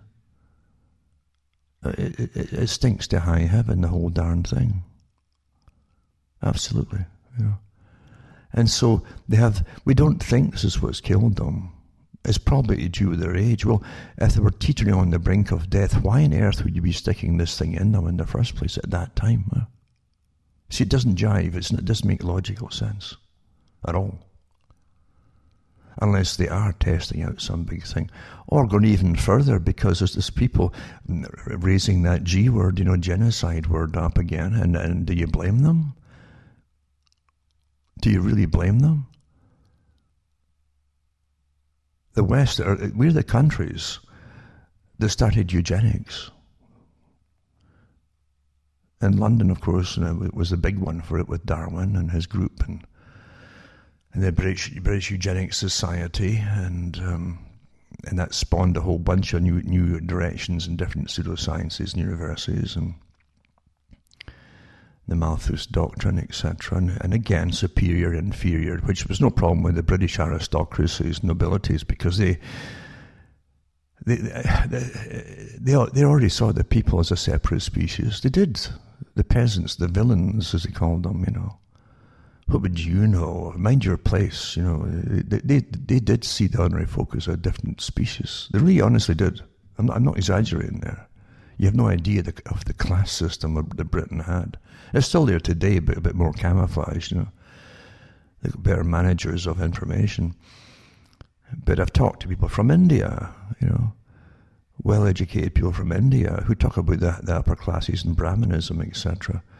And they came to the same conclusion I had long ago, that the reason that Britain was in India for such a long time was they got on so well with the Brahmin class. Their aristocracy, nobility got on so well. They could identify with each other very, very well. And they saw the rest of the population as just almost subnormal peasants. The same as Britain did. That's a fact. And the elite in India lived off the backs of everybody else with taxes and fees, feudal duties, etc. That's where the word fee comes from. Feudal taxes, fees. And the British aristocracy, they would get appointed to different positions over areas in India, worked with the Brahmins, and they shared the loot that came off the people's backs, the taxes and so on. Big money. And people tend to look upon India as just some backward. No, it's not a backward place. They got a massive population, massive, ancient culture. And many cultures involved inside India, hundreds actually, from small tribes they're from the Dravidian groups and so on. But you got to realize that it's one of the largest middle classes and upper classes in the world because it's got such a large population. I don't know if I mentioned it before on the radio show. It was a documentary really about some of the early color film, and cinema, for home cinema use, by the way. They had it in the late 1800s, early 1900s, and it was created in France at the time. And I like photography and so on, but it was fascinating. How really good colours and so on it was too. But they did it for film, for home video film as well, for holiday makers and so on, tourists. And one was about Rosie. Her name of her was Rosie, and she was a friend of the British royal family. Her family was awfully rich, Rosie Neumann, I think it was, Mrs. Newman, and she was well acquainted personally with all the royal family, and we were friends with them. But she did nothing but except travel when she was a young woman all over the world, and the best of everything. And from her, so the whole movie was about the colour photography. She left us a lot of good film about the world at that time. And she showed you incredible footage, video footage of some of the top Maharajas, aristocracy of India, where she visited and stayed in their palaces. These palaces were massive, like about 20 football fields together, and white kind of almost like a marble, kind of what it was. And they showed you these endless trains of soldiers almost like medieval soldiers, the way they were dressed and classic outfits, etc., ceremonial outfits with weaponry and so on elephants and so on. And she's witnessed to all of this, one of the last people to actually film it all, maybe the first person to film it all in colour. But no, India was incredible. Why do you think they went into India? A nation would have incredible wealth with riches, gold and all kinds of precious metal, but gems galore. And you see them wearing the gems at the Brahmin weddings. They can hardly move with the weight of them. I mean, you're talking about incredible wealth. Well, that's what the aristocracy of Britain merged with at that time. They were quite pally with them because they had so much in common. They all lived off the backs of everybody else down below them. And they lived awfully well and saw themselves literally, again, as a separate species. And that tied in so well with Darwinism. Oh, well, we're special because we've been careful with our selections. So we're marrying into money that was acquired by families who are obviously more intelligent than other people. So our offspring will be passing on will have these traits passed on to them. That's basic eugenics in action, and you're living through it. But it didn't stop there. It didn't stop. Oh, we've given up the class distinction stuff, No, that didn't happen. They camouflaged it in Britain and elsewhere. And out comes sustainability. There's too many of these folk that won't go into the new society, this great new society. They call it the Great Society, by the way, You hear the top politicians sometimes refer to the Great Society, and folk never say, what do you mean by that? Define it. Well, the Great Society isn't just a world-type system run by a clique at the top. It's also an advanced society that the real socialists, because socialism they pretend is a science that's completely merged in with eugenics, by the way. George Bernard Shaw and H.G. Wells and all these characters and the people who funded them and created the Fabian Society as one branch of their system. You got to get the working class to believe that you're there for their benefits.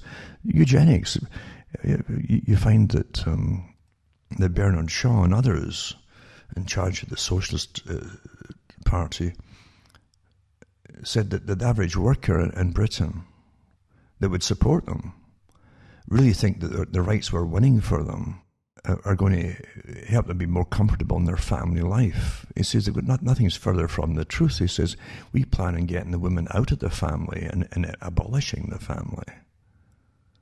So all these poor characters that were saying, yeah, this Fabian Society, this Labour Party is great for us, I had no idea that the elitists at the top had no intention of making life better for you.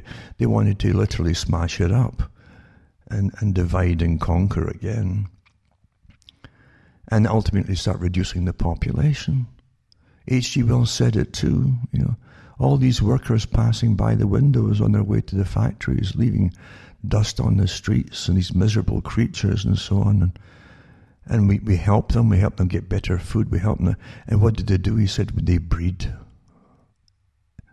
These are your top socialists.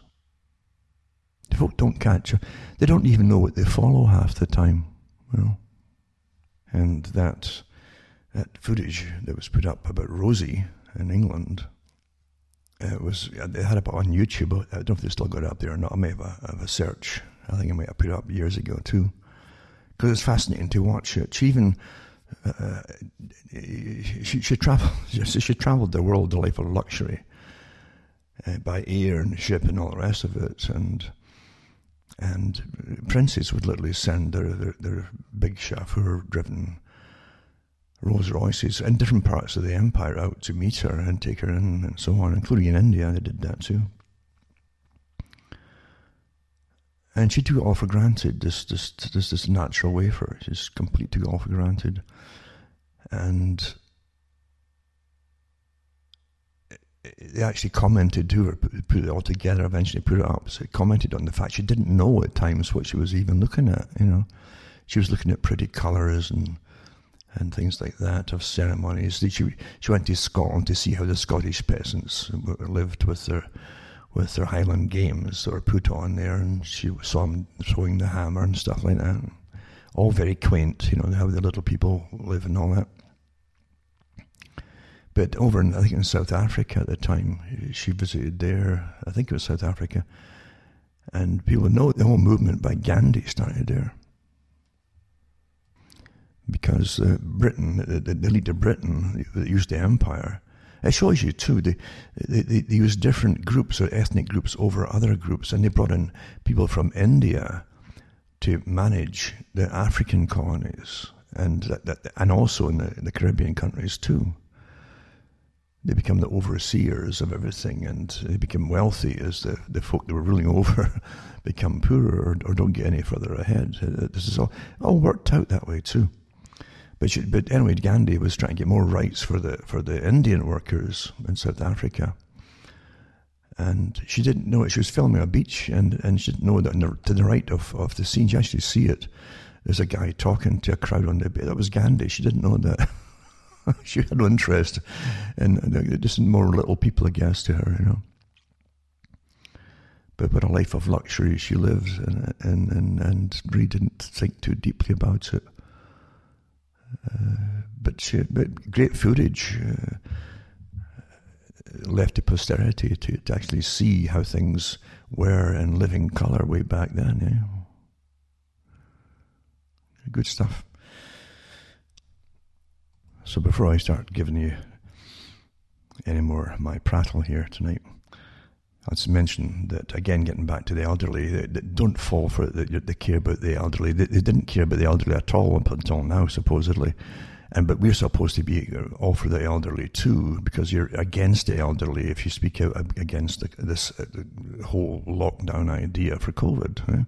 Oh, you want the old folk to die and get... Come on here. The government said they care about the elderly.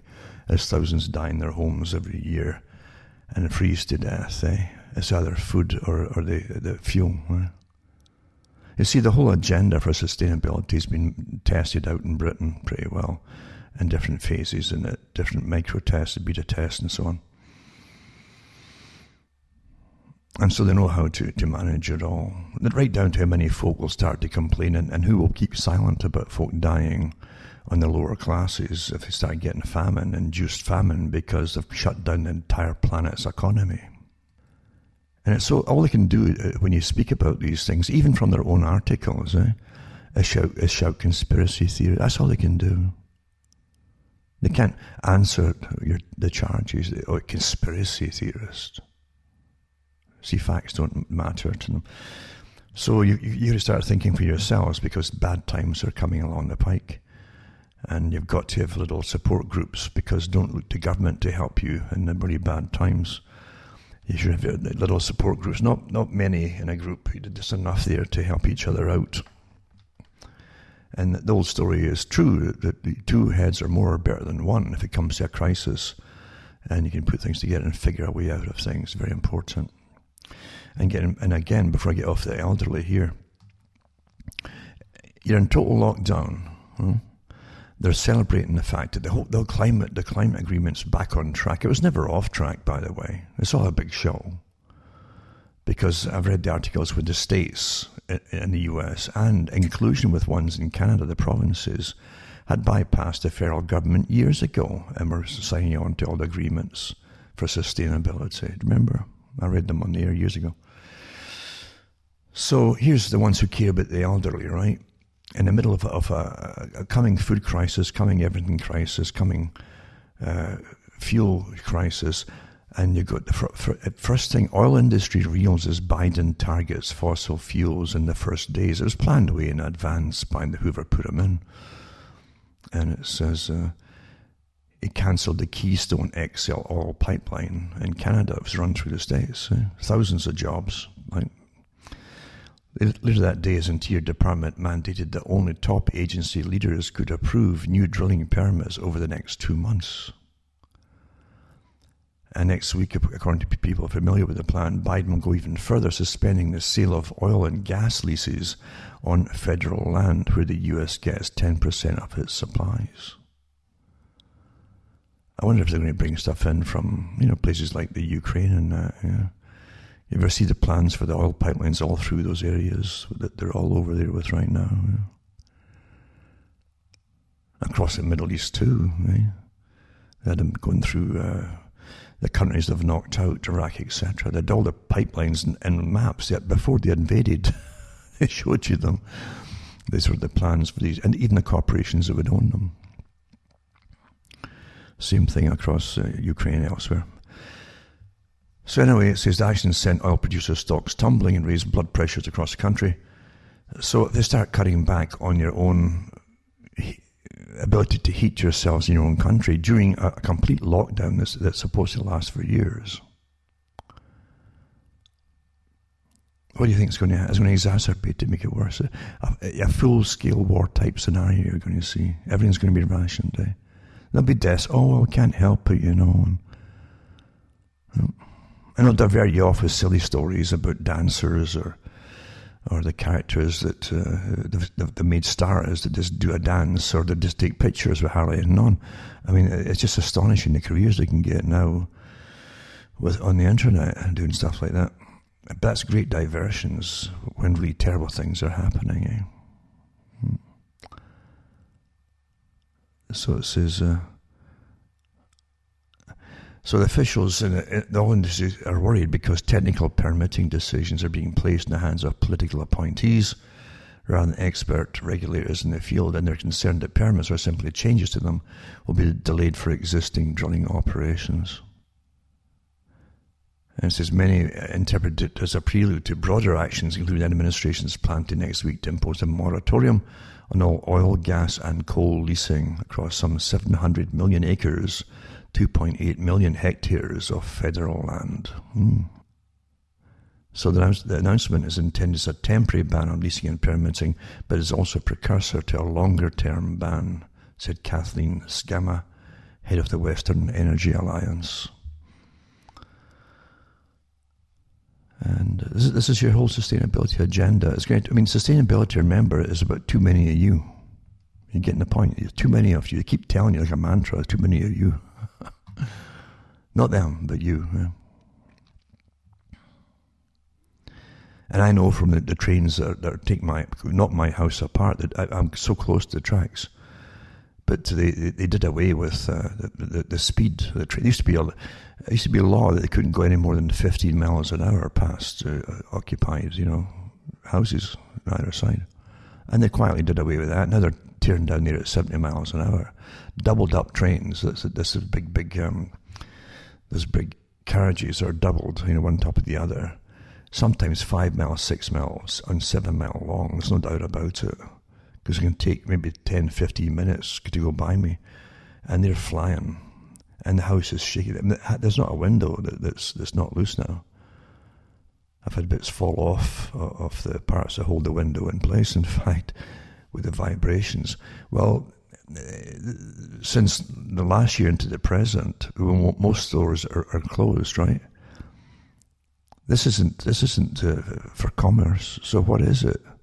Well, it's mainly food and so on for long-term sustainability or continuity of government, or definitely places where they plan to have wealthier elites, important folk all live, because it's not going into the stores that are closed. And I've never had so many trains per day as now, even when times were better before this 2007 and 8 crash. We're way beyond what it was in the so-called good times. At one time you get maybe 10, 15 a day at the max. In the best of times, now it's sometimes 30 to 40. Everything's closed down. So I'm going to just mention some articles here now, because it's interesting. Read some of them. There's nothing really that new in a sense. One, as I've mentioned before, and I put it up last year. Then an update this came out last year too, but I got the old ones on it too, by the way. But pathogenic priming likely contributes to serious and critical illness and mortality in COVID-19 via autoimmunity. And it's interesting too, because they know what's happening and what's going to happen with the vaccinations. And then when you hit the wild virus, or the virus in the wild, as I like to call it, you can get an overreaction by your immune system that can end up killing you, because it'll flood the lungs with antibodies and all kinds of things that'll try to defeat the problem, including different phagocytes also, which will eat away at dying and dead tissue in the lungs, and it perpetuates itself. It's a massive overreaction. They've found before. So they know this can happen with certain vaccines, but it was interesting. I've said before, they didn't do they called off doing amongst healthy young patients, right, who had went through physical tests and the whole thing, and blood tests, the whole lot. They didn't give them the challenge test to expose them to a live virus afterwards, because they said they didn't want young folk to possibly get ill. Well, what about the whole population? When we get the challenge test and hit real viruses, it doesn't have to be this particular coronavirus either. But facts don't really matter. But this anyway is a good enough article for those who want to plod through it. It goes through the biochemistry involved and how it works, etc. They mention the glycoproteins and so on, and what they think might be the cause of the overreaction is the priming of the immune system, which they observed during the initial SARS outbreak back in 2003 or so.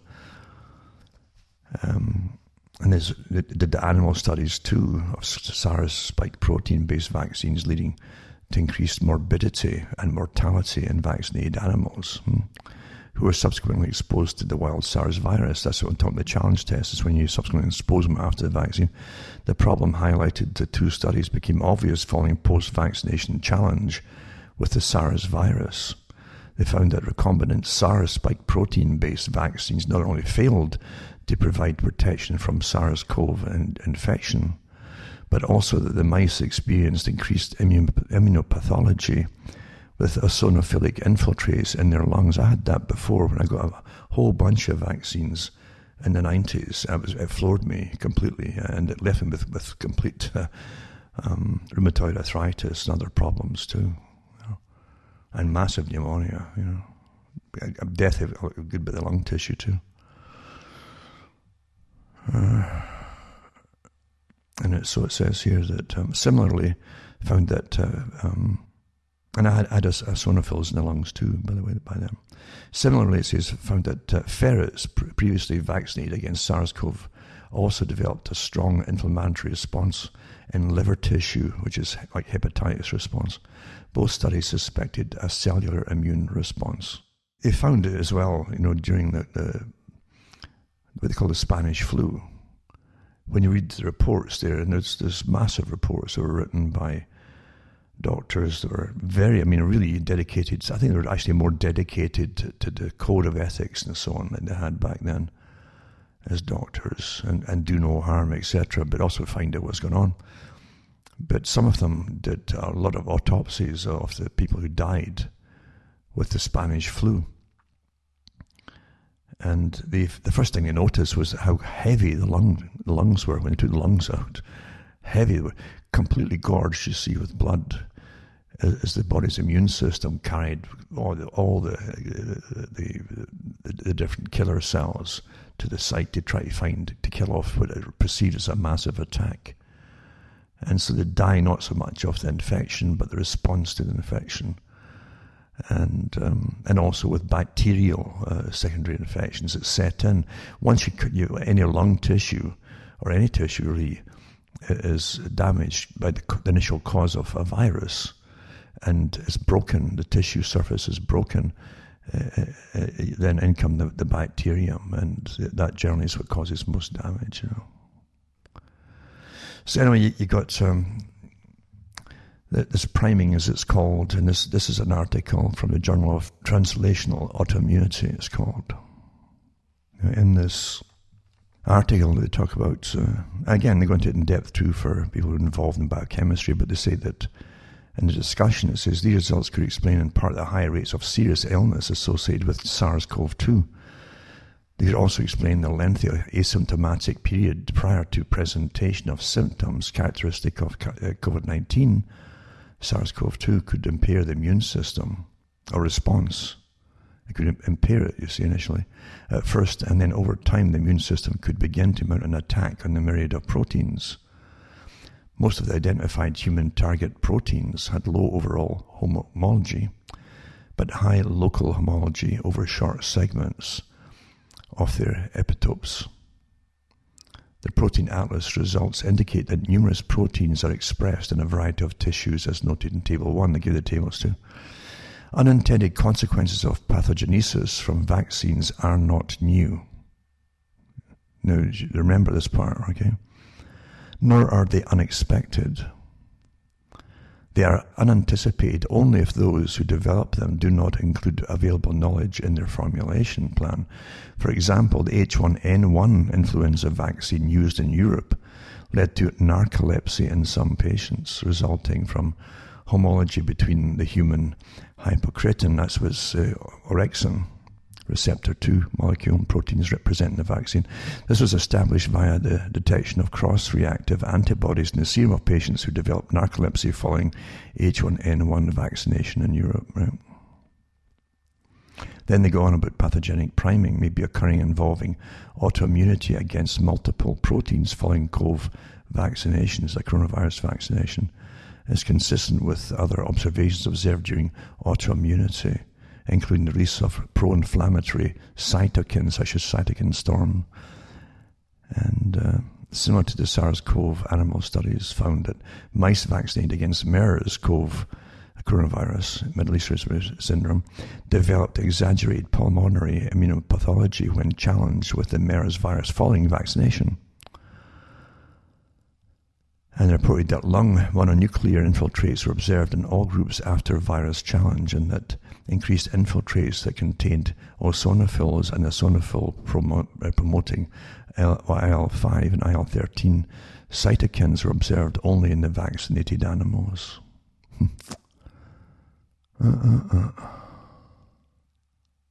Interesting terminology they use in this one too. It says pathogenic priming may be more or less severe in vaccine or infection-induced immune responses to some proteins than for others due to original antigenic sin. It's interesting, original antigenic sin. The immunological reaction against self-antigens may be made less severe as fast-evolving viruses evolve away from the original vaccine type. And this is what happens in normal viruses, we just mentioned there. You get multiple strains developing. Many of them, most of them actually, are less harmful to the people. But the idea is that once you catch the lesser strains of them, then you start to evolve, you get a quicker immune system response to it quite safely too. A natural herd immunity builds up, you see. So they're saying here that pathogenic priming may be more or less severe in vaccine or in vaccine-induced immune responses.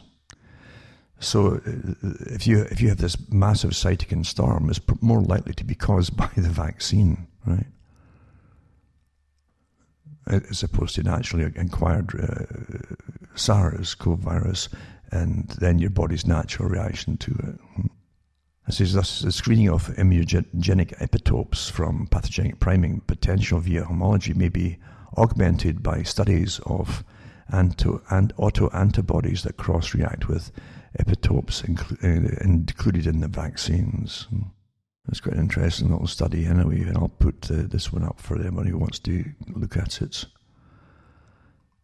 And again, pathogenic priming, Journal of Translational Autoimmunity is an easier to read article here about it, so I might just put that one up for the people, and if they want the PDF, they can download it themselves, I guess.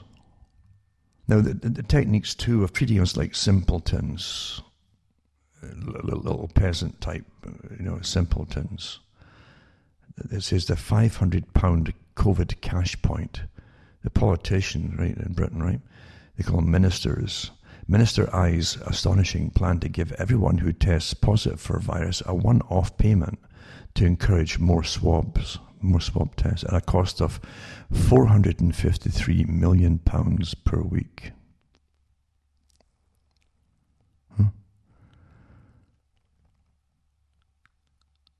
I guess there'd be a rush to try and get a positive test, eh? That's from the Daily Mail, this one here. And so everyone testing positive for COVID could be given the £500 under dramatic plans being considered by ministers, politicians. And it's aimed at encouraging more people to undergo swabs and self-isolate to stop the virus spreading. Here's the thing. There's so many articles come out here by top virologists talking about naturally acquired herd immunity, and that they've already shown in some studies that your own immunity is lasting longer and kicks in quicker against the coronavirus without any side effects, right, for most people. So the scams are incredible. Every scam artist has got their hands out for some, even the public relations companies, the PR companies and so on, and marketing companies. It says, officials fear that too many with COVID symptoms fail to take a test in case knowing a positive result stops them working. Well, no kidding, eh? And again, even though the PCR test is so bogus and unreliable, it's not supposed to be taken seriously, really, by professionals who are coming out in the droves and admitting this.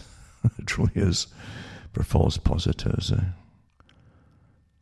And all these cases are not sicknesses, they're just people who test positive. And again, with the PCR test, doesn't tell you if you've actually got it, if you've had it, and if it's actually from that actual virus in the first place. You can't be certain of that either. And back to the same thing too, test and trace. The test and trace thing, these contact tracers, is paying Deloitte, it's a company, I guess, nearly £1 million every day. A top-ranking civil servant at the Department of Health and Social Care told members of Parliament that 900 of the firm's consultants were employed, okay, at a rate of £1,000. I guess that's each per day. Yeah. £1 million a day for test and tracing. Every shark's got their hands out, eh? So it says David Williams, a top-ranking civil servant at the Department of Health and Social Care, told MPs on Monday that 900 of the firm's consultants are currently employed at the rate of £1,000 a day. Disclosure of the astonishing level of expenditure comes after parliamentarians were told that the department, DHSC, expected to spend £15 billion on coronavirus the next 3 months on testing alone. Do you understand why they must get the high numbers for testing? As I say, it doesn't mean you're ill or got sick or whatever, or you even got it. £15 billion, eh? Particularly the rollout of controversial rapid testing to tackle the pandemic. Every test that they're using is controversial, whether it's even effective or efficient or truthful. It emerged last year, that more than 1,000 consultants from Deloitte had been hired by the government, but Williams' admission to the Commons Public Accounts Committee is the first time the true cost has become clear.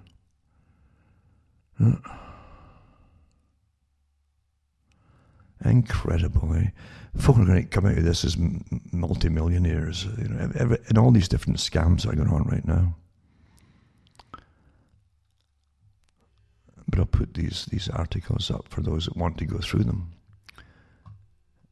Because, yeah, it's most folk, again, most folk can't handle the truth. It's hard. It's depressing if you let it depress you, because it's psychological warfare. A lot of it is, the whole lockdown is psychological warfare. It truly is. And physical warfare too, because so many folk are getting sick just by the lockdown itself. If your mind starts to get anxious, you start getting sick in other ways as well. And here's the article I mentioned about talking now. Talking can spread COVID as much as coughing, says research. Another big, multi-million-dollar study probably, as they throw cash out to all these con men that call themselves, we're really scientists investigating it. And it says, speaking to a friend when infected with the coronavirus could be as dangerous as coughing near them, thanks to lingering particles, research has suggested. Oh, that's worth it right there, eh? Yep. So speaking, breathing out the air when you speak, you see, when infected with the coronavirus, that's if you're infected, right? Could, and again, could, there's your little escape clause for them, could be as dangerous as coughing near them, thanks to lingering particles research has suggested, and can be spread through a number of routes, including virus-containing droplets emitted when an infected person breathes, speaks, or coughs. It's quite easy to stop them breathing, then they can't speak or cough, eh? How's that? Yeah. A factor experts said could help to explain why COVID seems to spread more easily in indoor settings. See, they're trying to get into the houses, eh? So that there's no privacy anywhere.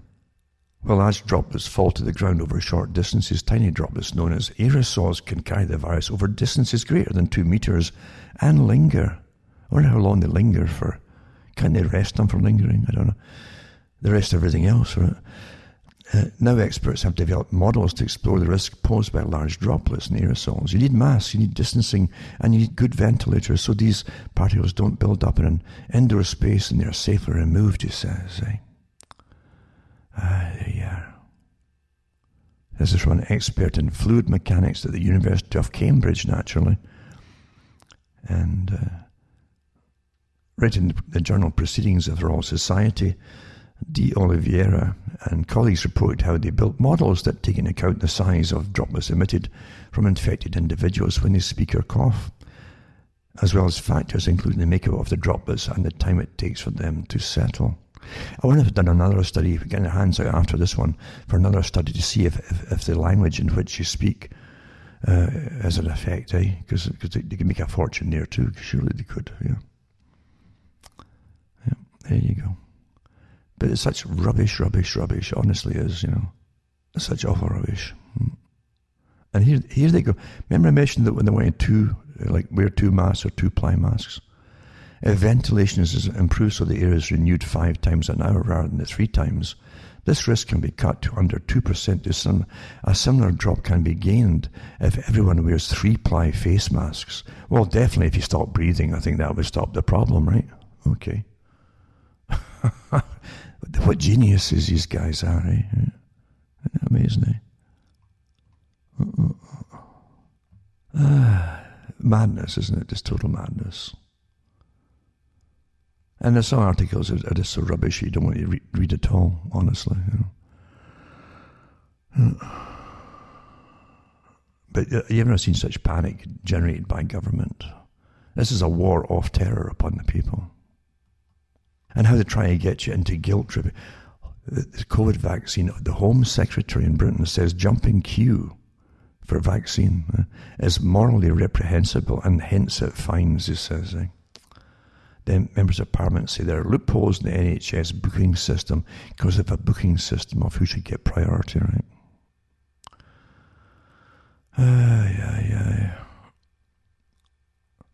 And again, the guilt tripping. So it says here, her comments come as top medics warn that people using software loopholes to get vaccinated earlier are at risk of causing the death. So people are more vulnerable than them. Well, you've already seen what's happening to a lot of the elderly after getting it. Oh, well, they're dying anyway. Why are you giving that to people? Something that kind of a bad reaction, yeah?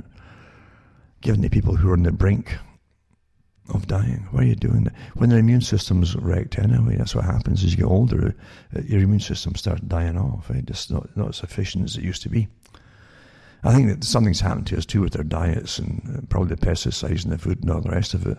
We're not the people that used to exist. We're much weaker. I have no doubt about that at all. More than half the Church of England's parishes closed for Sunday services amid the COVID crisis. So more than half of its 14,000 parishes have closed for the communal Sunday worship.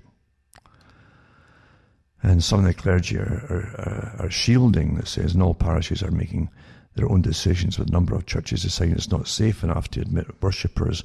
Many parishes have moved their worship online, it says here.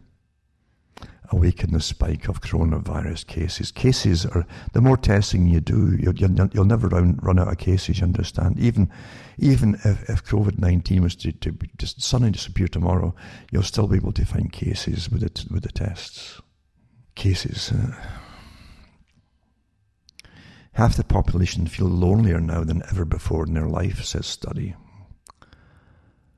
And the nation hasn't seen the family for over 3 months either, which is just one factor contributing to the sad statistics that 55% of us are lonelier now than we've ever been in our lives. I guess they get paid money to do these articles too, these studies on loneliness. What do you expect when they shut down the economy, or they're staying in their homes, or else? Huh? What would happen when you shut them all in their homes and they can't get out, or they get harassed or fined? What would that cause? I wonder how much the study cost them. Yeah. I'd have done it for, a few pennies, I think, really. See, they're all doing all the studies on it. 45% of Brits feel anxious about elderly relatives and neighbours who can't use technology to stay in touch with loved ones. But it says that despite that the age group perhaps is most acquainted with technology is the one that feels the loneliest, millennials feel lonelier than any other generation. You understand that if herd immunity was allowed to, Lightfoot on as normal, herd immunity would sweep through the population so quickly, and you'd have your natural immunity to it a lot safer too. Never mind the fact that you still survive, and go on into the future, because you won't go into much of a future with this perpetual lockdown and the wrecking of it. The purpose, the mandated war type wrecking of the economy for sustainability. The Great Reset. Let's call it what they call it, the Great Reset. Another article too, vaccinated people must stick to lockdown rules as they may spread the coronavirus, says Jonathan Van Dam. It's not like Van Damme, it is Van Dam. But it says, getting your COVID-19 vaccination doesn't mean you can liberate yourself from lockdown or other restrictions. This is from Sky News. And it's a warning from England's Deputy Chief Medical Officer, Professor Jonathan Van Dam, who says the millions of people who have received their jab must still obey social distancing rules. Those who refuse risk prolonging the pandemic and its associated restrictions, he said, adding they could also be putting at risk those who are vulnerable, but further down the priority list. Professor Van Dam said that while a vaccination can prevent serious illness, understand this legality, it doesn't say will, it says can. It's just like saying maybe. It's not yet known if it prevents transmission of the virus, so you could spread it. And they're worried now that folk who've had the vaccination are going to spread the virus. So anyway, he wrote in the Sunday Telegraph, even after you have both doses of the vaccine, you may still give COVID to someone else, and the chains of transmission will then continue. If you change your behaviour, you could still be spreading the virus, keeping the number of cases high, and all you do is stop doing the testing. The number of cases will plummet. Then use clinical diagnosis like observation, history, temperature, signs and symptoms, all the stuff they should be doing anyway to get proper diagnosis. Number of people with severe allergic reactions exceeded normal levels after a California clinic vaccinated local residents with a batch of Moderna's COVID-19 vaccine, reported the Los Angeles Times Monday. And California health officials have asked the state's medical service to suspend vaccination from this particular batch of vaccines. That's a big blow to them, because they'll get round it. Of course, they'll say, well, we're going to order it from a different batch or something, because they're not going to stop, no matter what happens. Another article about the same one, there urges a halt to using a batch of Moderna doses after fewer than 10 people were treated for possible severe allergic reactions, They all received the vaccine at the same community site. And they need medical attention over a 24-hour period. Pan says no other similar clusters were found. Pan didn't specify the number of cases involved or where they occurred. Well, this is how they give you information. They just don't give you all. And on it goes, A record 250,000 small firms on the brink of closure. This is Industrial Body. This is from Sky News again, Business Reporter. It says business confidence is its weakest since the financial crisis of 2008. No kidding. Well, that's what happens when you can't have any businesses at all. actually like working. So a record 250,000 small firms are set to close this year under combined pressure from our coronavirus pandemic and Brexit. That's in Britain. They're blaming Brexit for it, which is a bit nonsensical. It says the Federation of Small Businesses said its survey revealed a huge cost ahead for the employment without additional support from Treasury to help mitigate the challenges faced by members. So they said the lowest, the second lowest level of confidence business confidence since the financial crisis at a time when firms are grappling renewed COVID-19 lockdowns and so on. And they go through a lot of the companies, different kinds of companies are going down quicker than others and so on.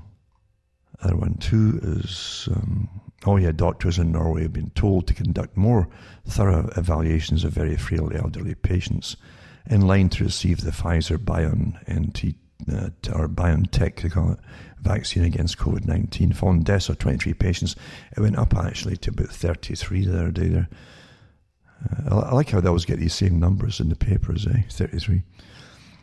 You've seen that a lot these days. Yeah. So anyway, it says the agency investigated 13 of the deaths so far and concluded that common adverse reactions of the mRNA vaccines, such as fever, nausea, and diarrhea, may have contributed to fatal outcomes in some of the frail patients. Yeah. There's a possibility that these common adverse reactions, collapsing your blood pressure plummets, with the shock of it all, of that allergic reaction. It's just common adverse reactions that are not dangerous in fitter, younger patients. Well, we're talking about the elderly here, So we bring in fitter, younger patients in. And not unusual with vaccines. It may aggravate underlying disease in the elderly, Madsen said. That's the one that's in charge of Norway's Health. We're not alarmed or worried about this, and I'm sure you aren't, because it's not you as dying. Because these are very rare occurrences, and they occurred in very frail patients with very serious disease, he emphasised. We're now asking for doctors to continue with the vaccination, but to carry extra evaluation of very sick people whose underlying condition might be aggravated by it. Oh, now they're thinking of that, I tell you. Now, Bloomberg has an article about this too, doing a bit of damage control, I guess. But like all new drugs, the vaccines that have been authorised to protect against COVID-19 come with some safety concerns and side effects. And they mentioned that the two Western shots deployed, one from Pfizer Inc. and BioNTech SC, and another from Moderna Inc., have experienced fever, headaches and pain at the site of injection. The side effects generally disappear quickly. More worrisome, a small number of vaccine recipients have had serious but treatable allergic reactions called anaphylaxis. Norway reported deaths amongst elderly people with serious underlying health conditions following administration of the Pfizer-BioNTech shot, but a review by the World Health Organization found no evidence of a connection to the vaccine. Do you see how much they really care about you with that blithe comeback, Oh, a review by the WHO found no evidence of a connection to the vaccine. No. It says, so it goes on to say, to rationalise the deaths, 33 were reported in mid-January among some 42,000 people given the Pfizer-BioNTech vaccine in Norway, where authorities have prioritised the immunisation of nursing homes and residents. So those who died were all in the 75-plus years bracket, and include terminally ill patients anticipated to have only weeks or months to live. Why would you be giving these folk who have no immune system anyway, because they're on anti-carcinogenic drugs and radiation therapies, which destroys any immune system you got left? You know that. That's just fact, This is why would we be giving them these vaccines? They care about them. This is the best medical advice, supposedly, that specialists. Are you really believing this? So after a review, the WHO Global Advisory Committee on Vaccine Safety said that the fatalities are in line with the expected all-cause mortality rates and causes of death in the subpopulation of frail elderly individuals. The committee concluded the risk-benefit balance of the vaccine remains favourable in the elderly. There you go. So it's a benefit, it's a risk-benefit, and it's just sad if they die with it, So there you go. I wonder if they'll put them all down as COVID deaths as well. Yeah. It says in Germany there have been more than 800,000 people have received their first 2 doses of the Pfizer-BioNTech vaccine. And listen to this. The little bits that come out. The Paul Ehrlich Institute has investigated at least 7 cases of elderly people dying shortly after vaccination. In its report, it said the deaths were probably due to the patient's underlying diseases, including carcinomas, kidney deficiencies, and Alzheimer's, not the inoculation. The Paul Ehrlich Institute, you know, the guy who literally came out with the population bomb and had the big following, and he goes, all the politicians courted him for his advice, and too many people, and oh my goodness, eugenics a whole lot. Paul Ehrlich Institute is investigating on behalf of the drug companies. Wow, there you go. There you go, folks. His wife, by the way, was on the board of the Club of Rome. Yeah. Small world, isn't it? Doesn't take many folk to control the planet, you know.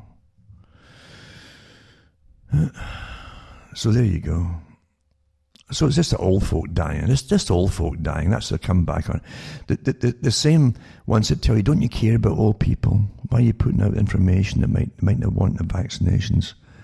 Don't you care about the old folk? You might be causing their deaths by speaking out. And here they are when this happens. Well, they're on the verge of death anyway. You know, they're dying of this, that, and the other things. And from the same, again, double speak, from the same sources. And Fauci, again, says the vaccine may become mandatory. Imagine that, And some institutions don't really require employees to be vaccinated, adding that it's quite possible the vaccine will be required for overseas travel. Of course it will be. They do want a passport, but it won't be just for external travel. They want it for internal travel too. It's, you can see how they, again, the noble lie to the poor little innocent sheep there. And oh, well, it's just for so-and-so, just for that. And then move the goalpost. Oh, they've added that into it now too. That's how everything works and with the regulatory laws, which aren't really laws at all. And you're definitely going to see the long-term effects eventually down the road, because this is an experimental DNA-altering vaccine here. And again, oil industry reels as Biden targets the fossil fuels in first days. Again, don't forget that too. They really care about the elderly, as they take away your choices and abilities to get different kind of fuels, you know.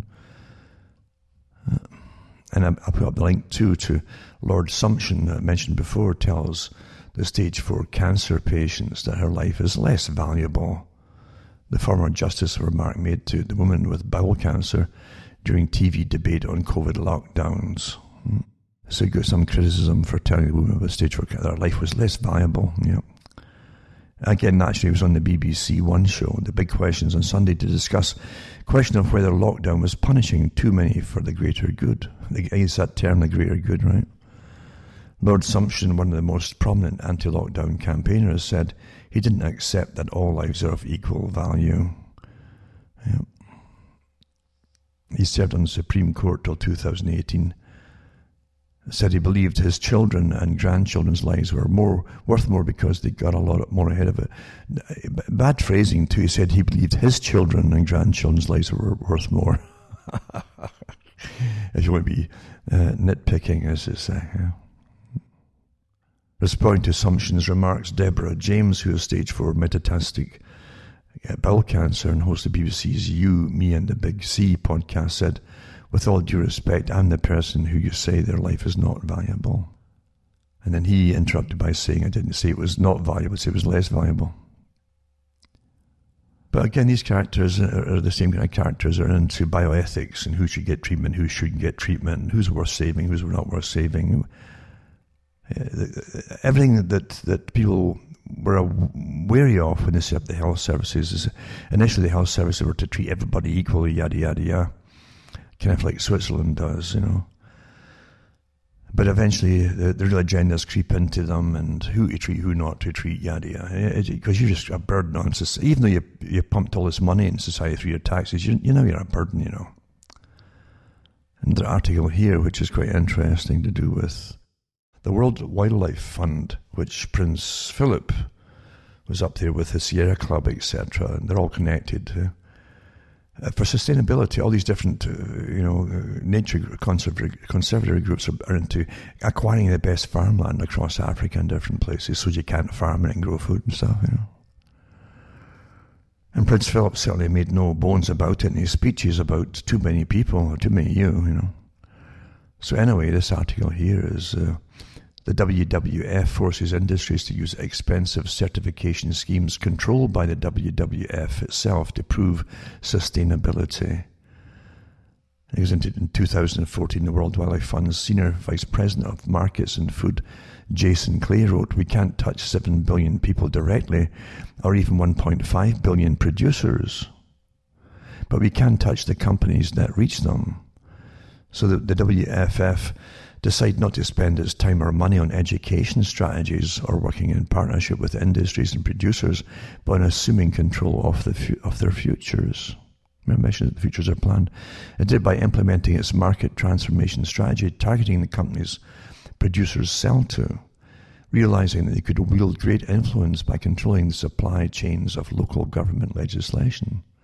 The biggest benefit in taking the approach was the WWF could leverage the incredible power companies like McDonald's and Unilever, the largest manufacturers of ice cream, have over consumers.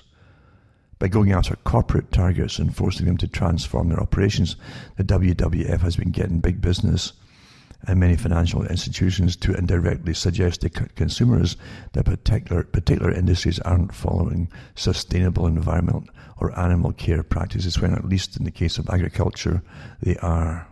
And it goes into to say coffee, palm oil, aquaculture and the forest industry have all been manipulated by market transformation and stewardship schemes, resulting in each having to abide by additional sustainability standards and third-party certification at significant cost to individual producers.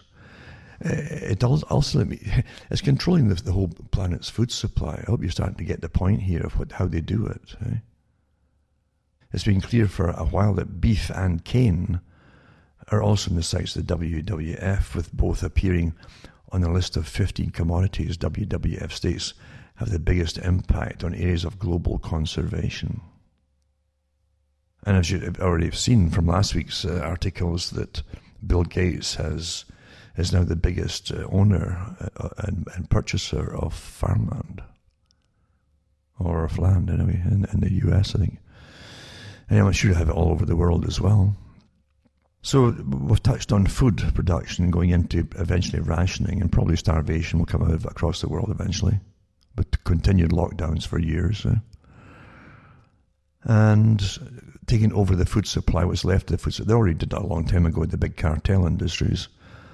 And they have massive monopolies, there's no doubt about it, on the food supply side of it, and water.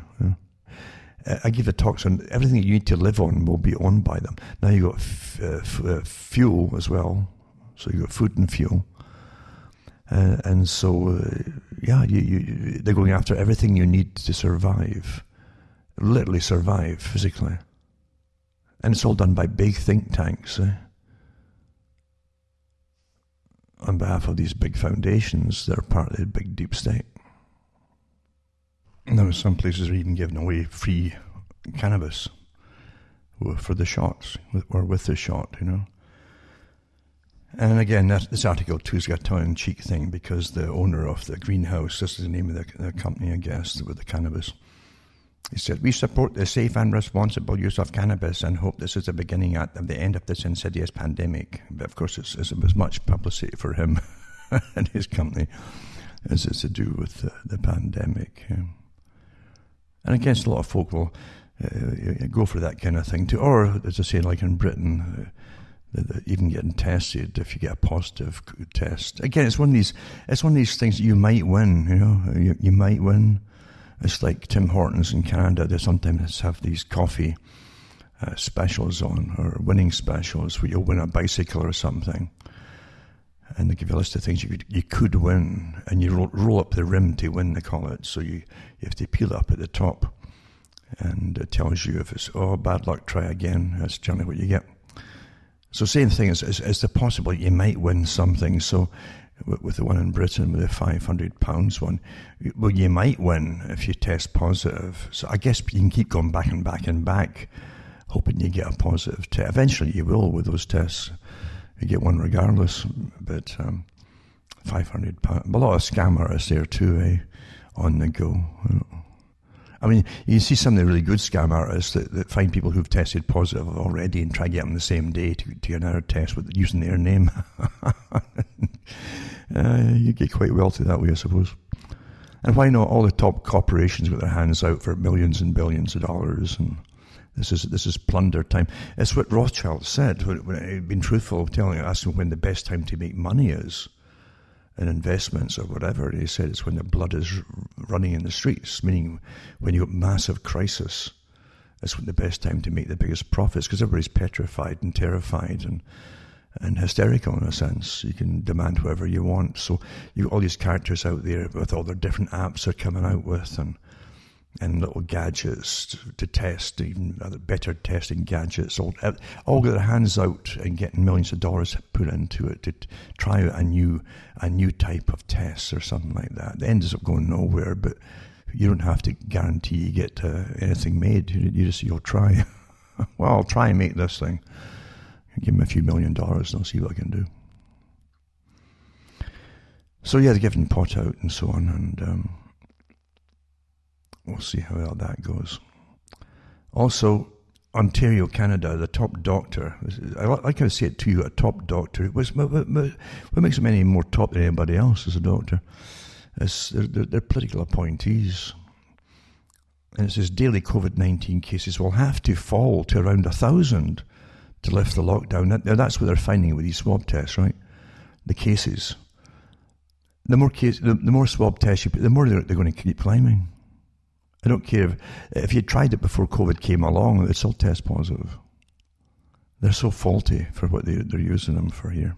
But anyway, it says Dr. David Williams, Chief Medical Officer of Health, looks on during the daily COVID-19 press briefing, Queen's Park, blah, blah, blah.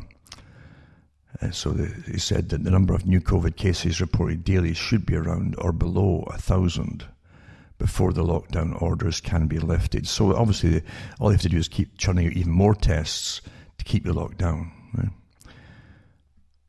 So the province's Chief Medical Officer of Health, Dr. David Williams, said that officials would have to be able to guarantee hospital capacity could be protected before changing the public health measures in Ontario. Another thing too, for folk who don't, I read the article about how they're managing inside the hospitals, and you've already had folk fined and arrested in different countries, in Britain too, for going into hospitals and showing it pretty empty. But I was reading an article there too, that even in the ICU, in places where they're treating COVID cases, that have got actual illnesses, that it would seem that they're almost full, because they've got to keep them so many meters apart, the beds and everything, And now that they're trying to push it up to 3 meters apart, then that's fewer beds as they keep. So you get fewer patients in the same ward, you see, for COVID. So they can say that they're full. It's interesting how they finagle things. It's like FDR said, there are lies, damn lies, and then there are statistics. And of course, you can hire folk who are specialists in creating statistics and warping them to suit whoever you want the findings to be. And that's a fact, folks. So anyway, it says, the province said that it becomes harder to support non-COVID-19 needs when the number of ICU patients with the novel coronavirus exceeds 150. Now, is that folk are in for different reasons and also test positive? Or, you see, this is how they muddied the waters deliberately. It says it becomes impossible to handle once it exceeds 350 people. It says, as of Monday, there are currently 1,571 patients in hospital with COVID-19. Now, where? Is that the whole of Ontario? Where is it? It says, of those, at least 394 patients are being treated in the ICU, and 300 for your breathing with the assistance of a ventilator. Now, is it because it's winter and this is when you get all the other viruses too? See, they haven't been specific here as usual. And how many hospitals are those patients scattered around in? And also, what's your annual intake at this time of year when you got flu, colds, and all kinds of bronchial pneumonias on the go, as you do every year, every winter. See, it's too easy to fudge everything by omission, you see. That's why they do it too. Don't give them the rest of the story. And again, so Doug Ford issued a lockdown province-wide December 26th. They shuttered all non-essential businesses and prohibited in-person dining at bars and restaurants. And obviously, if your plan is to churn out about 10,000 tests a day, you're going to fulfill your quota of too many cases, as you call it. It doesn't tell you if you've got the thing, had the thing, or even if that's what's testing positive for. It could be the other virus or particles thereof, etc. To do with the climate agreement, the Conference of Parties, again, they're going to meet again. Going to meet in Glasgow, of all places. It says, and guess who's going to be? John Kerry. John Kerry. Signalled on his first day that the Glasgow Climate Change Conference will be the most important event of the year. Well, no kidding, because that's going to ram home the whole sustainability agenda in collusion with the WEF and with the COVID exercise. So the US president has signalled that all roads lead to Glasgow this year. And that's his climate envoy is John Kerry. The same old faces and same names, Familiar names and familiar places and familiar faces and names. It's a song, isn't it? Keep cropping up over and over. So it's a climate change summit to be held in Scotland, it says. And Kerry tweeted, and I love how they tweet now, Friends, today we get back to work. As I head back into government, I'll now be tweeting from Climate Envoy. Hope you'll follow me and join me on the road to Glasgow.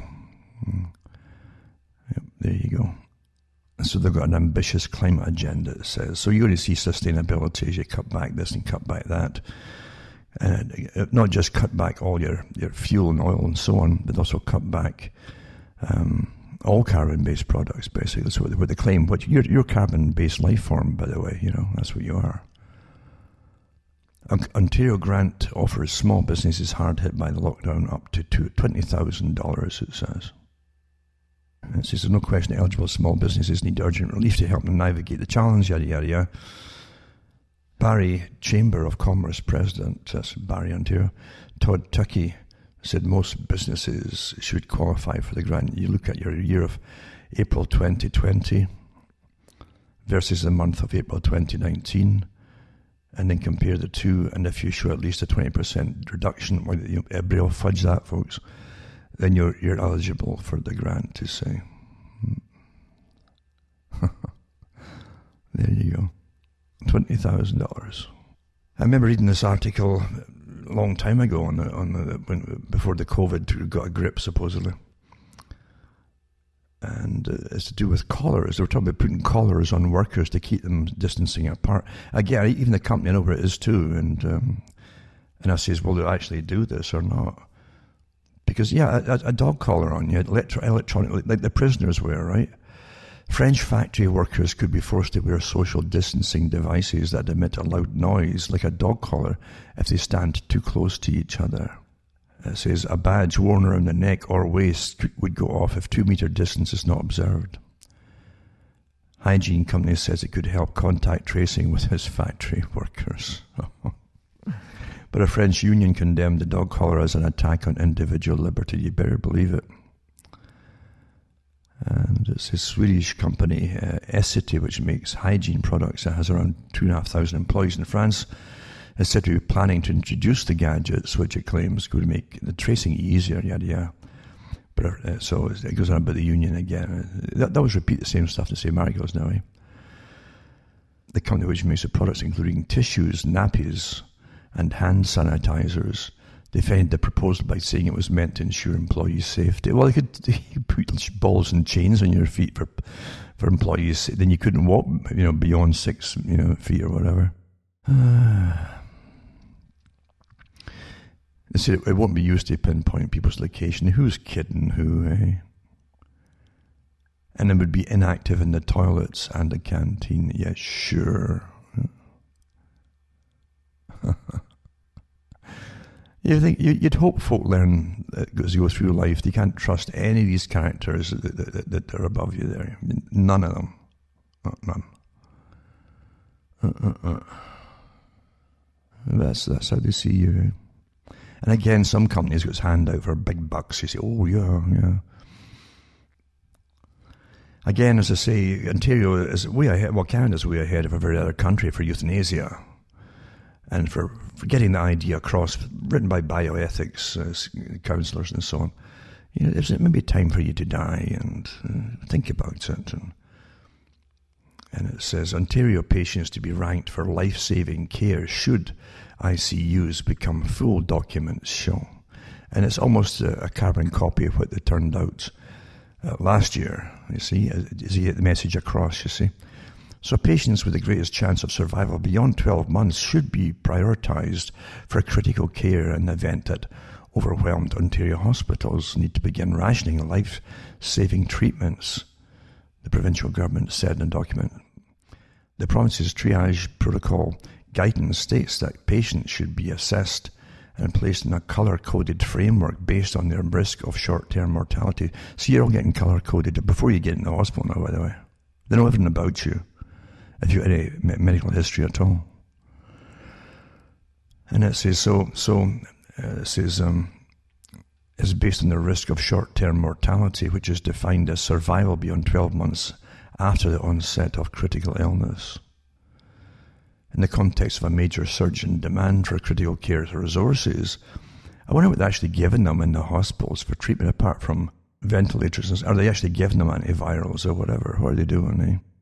So it says that where demand actually exceeds the number who can be safely managed with available resources, including ventilator supplies and trained staff, it's inevitable that some who may have otherwise benefited from critical care will not receive it, and as a result, some will die who would otherwise have lived.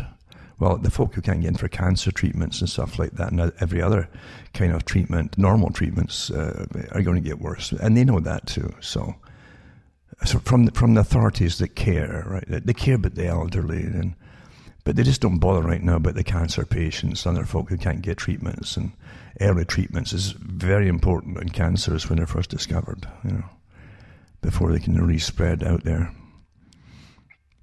So there you go, folks. There's nothing to guess about. But I'll guarantee none of the wealthy elite or the politicians are all on the payroll and little special privileges. None of them are going to suffer and be on a colour-coded chart, believe you me. It says all patients being considered for critical care treatment must be assessed by 2 physicians, and if a consensus about the patient's mortality risk is not reached, the more optimistic prognosis will be selected. If demand for critical care continues to exceed available resources at level 3, there may be little clinical evidence to guide triage decisions on the basis of predicted short-term mortality. As a result, triage decisions must appeal to procedural fairness. There you go. ICU physicians should also reassess patients admitted to ICU at regular intervals and consider withdrawal of life support through a shared decision-making process with SDM, which is substitute decision makers, or who they'll be, if a patient does not appear to be improving despite receiving critical care. The document continues. This is getting you used to the idea of euthanasia, folks, because euthanasia can be given immediately through a medication or simply withdrawing treatment, okay? And only then can they make sure that these resources are available for other people, you see. And it says, we're at the dangerous point, epidemiologist Dr. Adelstein Brown, co-chair of the province's COVID-19 science table, said. Now, they have these science tables where they all sit and debate with bioethics, that this supposed new morality, we've got a diploma in morality. You don't have that, you see. And so we decide what's morals. And you're expendable if you're just color-coded on this particular color chart here. And you're not really essential, you see. A politician could be really essential, and they'd have to pump a lot of money into them if they're a good yes man or woman, That's how it works. I tell you. Is to get you ready for much, similar things down the road, which is basically your own need for treatment at some time, regardless of COVID. This is going to be permanent, you see, this devaluating, getting you to accept the devalued life that you have. Getting you to accept it is very important. Well, okay, And once again, until you're developing last resort guidelines on which patients to prioritise if hospitals are overwhelmed by critical COVID-19 cases. And there's another article about the same thing. Now remember when 9/11 happened, immediately the media, again with government tax money, big money, this threw the money around for anti-terrorism, domestic terrorism, right? Came out with all these sudden big TV dramas, one in the States with the president and the different guys going after different terrorists and shooting them on the knees and stuff, and the different actors involved. It's got more and more graphic. Canada came out with something called The Border, I think it was The Border. Big money, rotten scripts, naturally. And they actually had a flight of, F-16s that were flying down to one of the bridges that connects us with the States. All fiction. Strafing the bridge, by the way, all incredible fiction to dramatise and this completely fictionalised terrorism. You see, as I've told you, everything you get for entertainment today is pure propaganda. I don't care what it's about. It's indoctrinating you in something or another, guaranteed. Well, here's I fell off my chair when I said this one. Kenneth Branagh is to play Boris Johnson in new TV drama charting the Prime Minister's handling of the pandemic. So now we get a fictitious account of Boris Johnson. And no doubt he'll be crying over the deaths and, oh my God, so have I done enough? And someone will come in and comb his hair for him and lacquer it again to make sure it's all sticking out like a coronavirus head. Because, he literally gets all that unkept hair. That's literally styled for him like that, So, yeah, Branagh's going to play Boris Johnson, I don't want to read any more of this, I'll be sick, I think it's called The Scepter Dial. Who dreamt this rubbish up? The Scepter Dial, eh?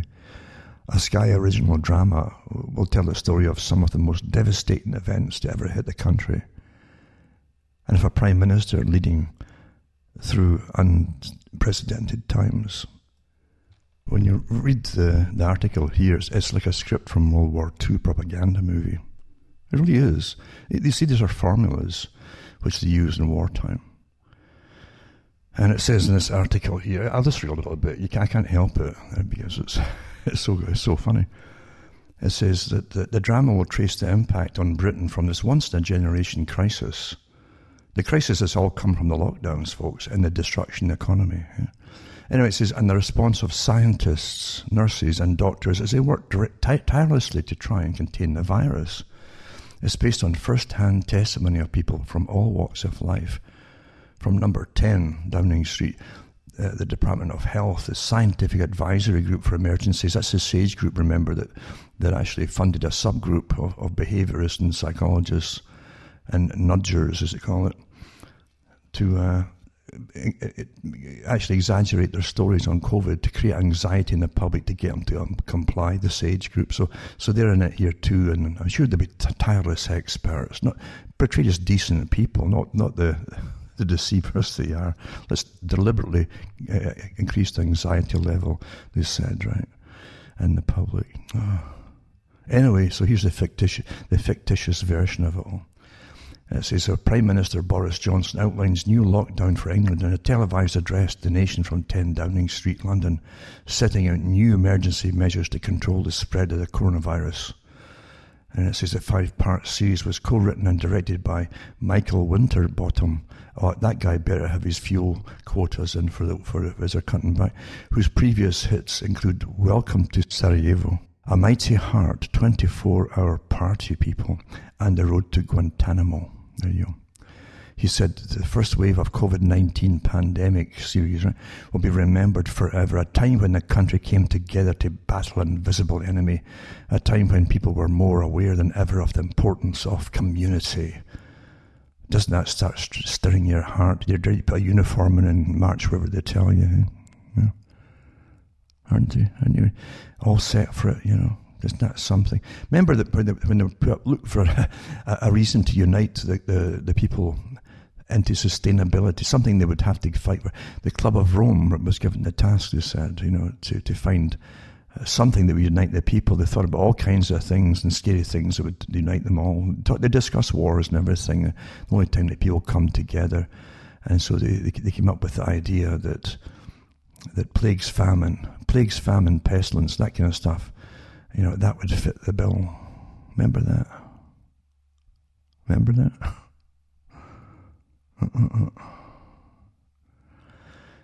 May remember forever a time when the country came together to battle an invisible enemy, a time when people were more aware than ever of the importance of the community.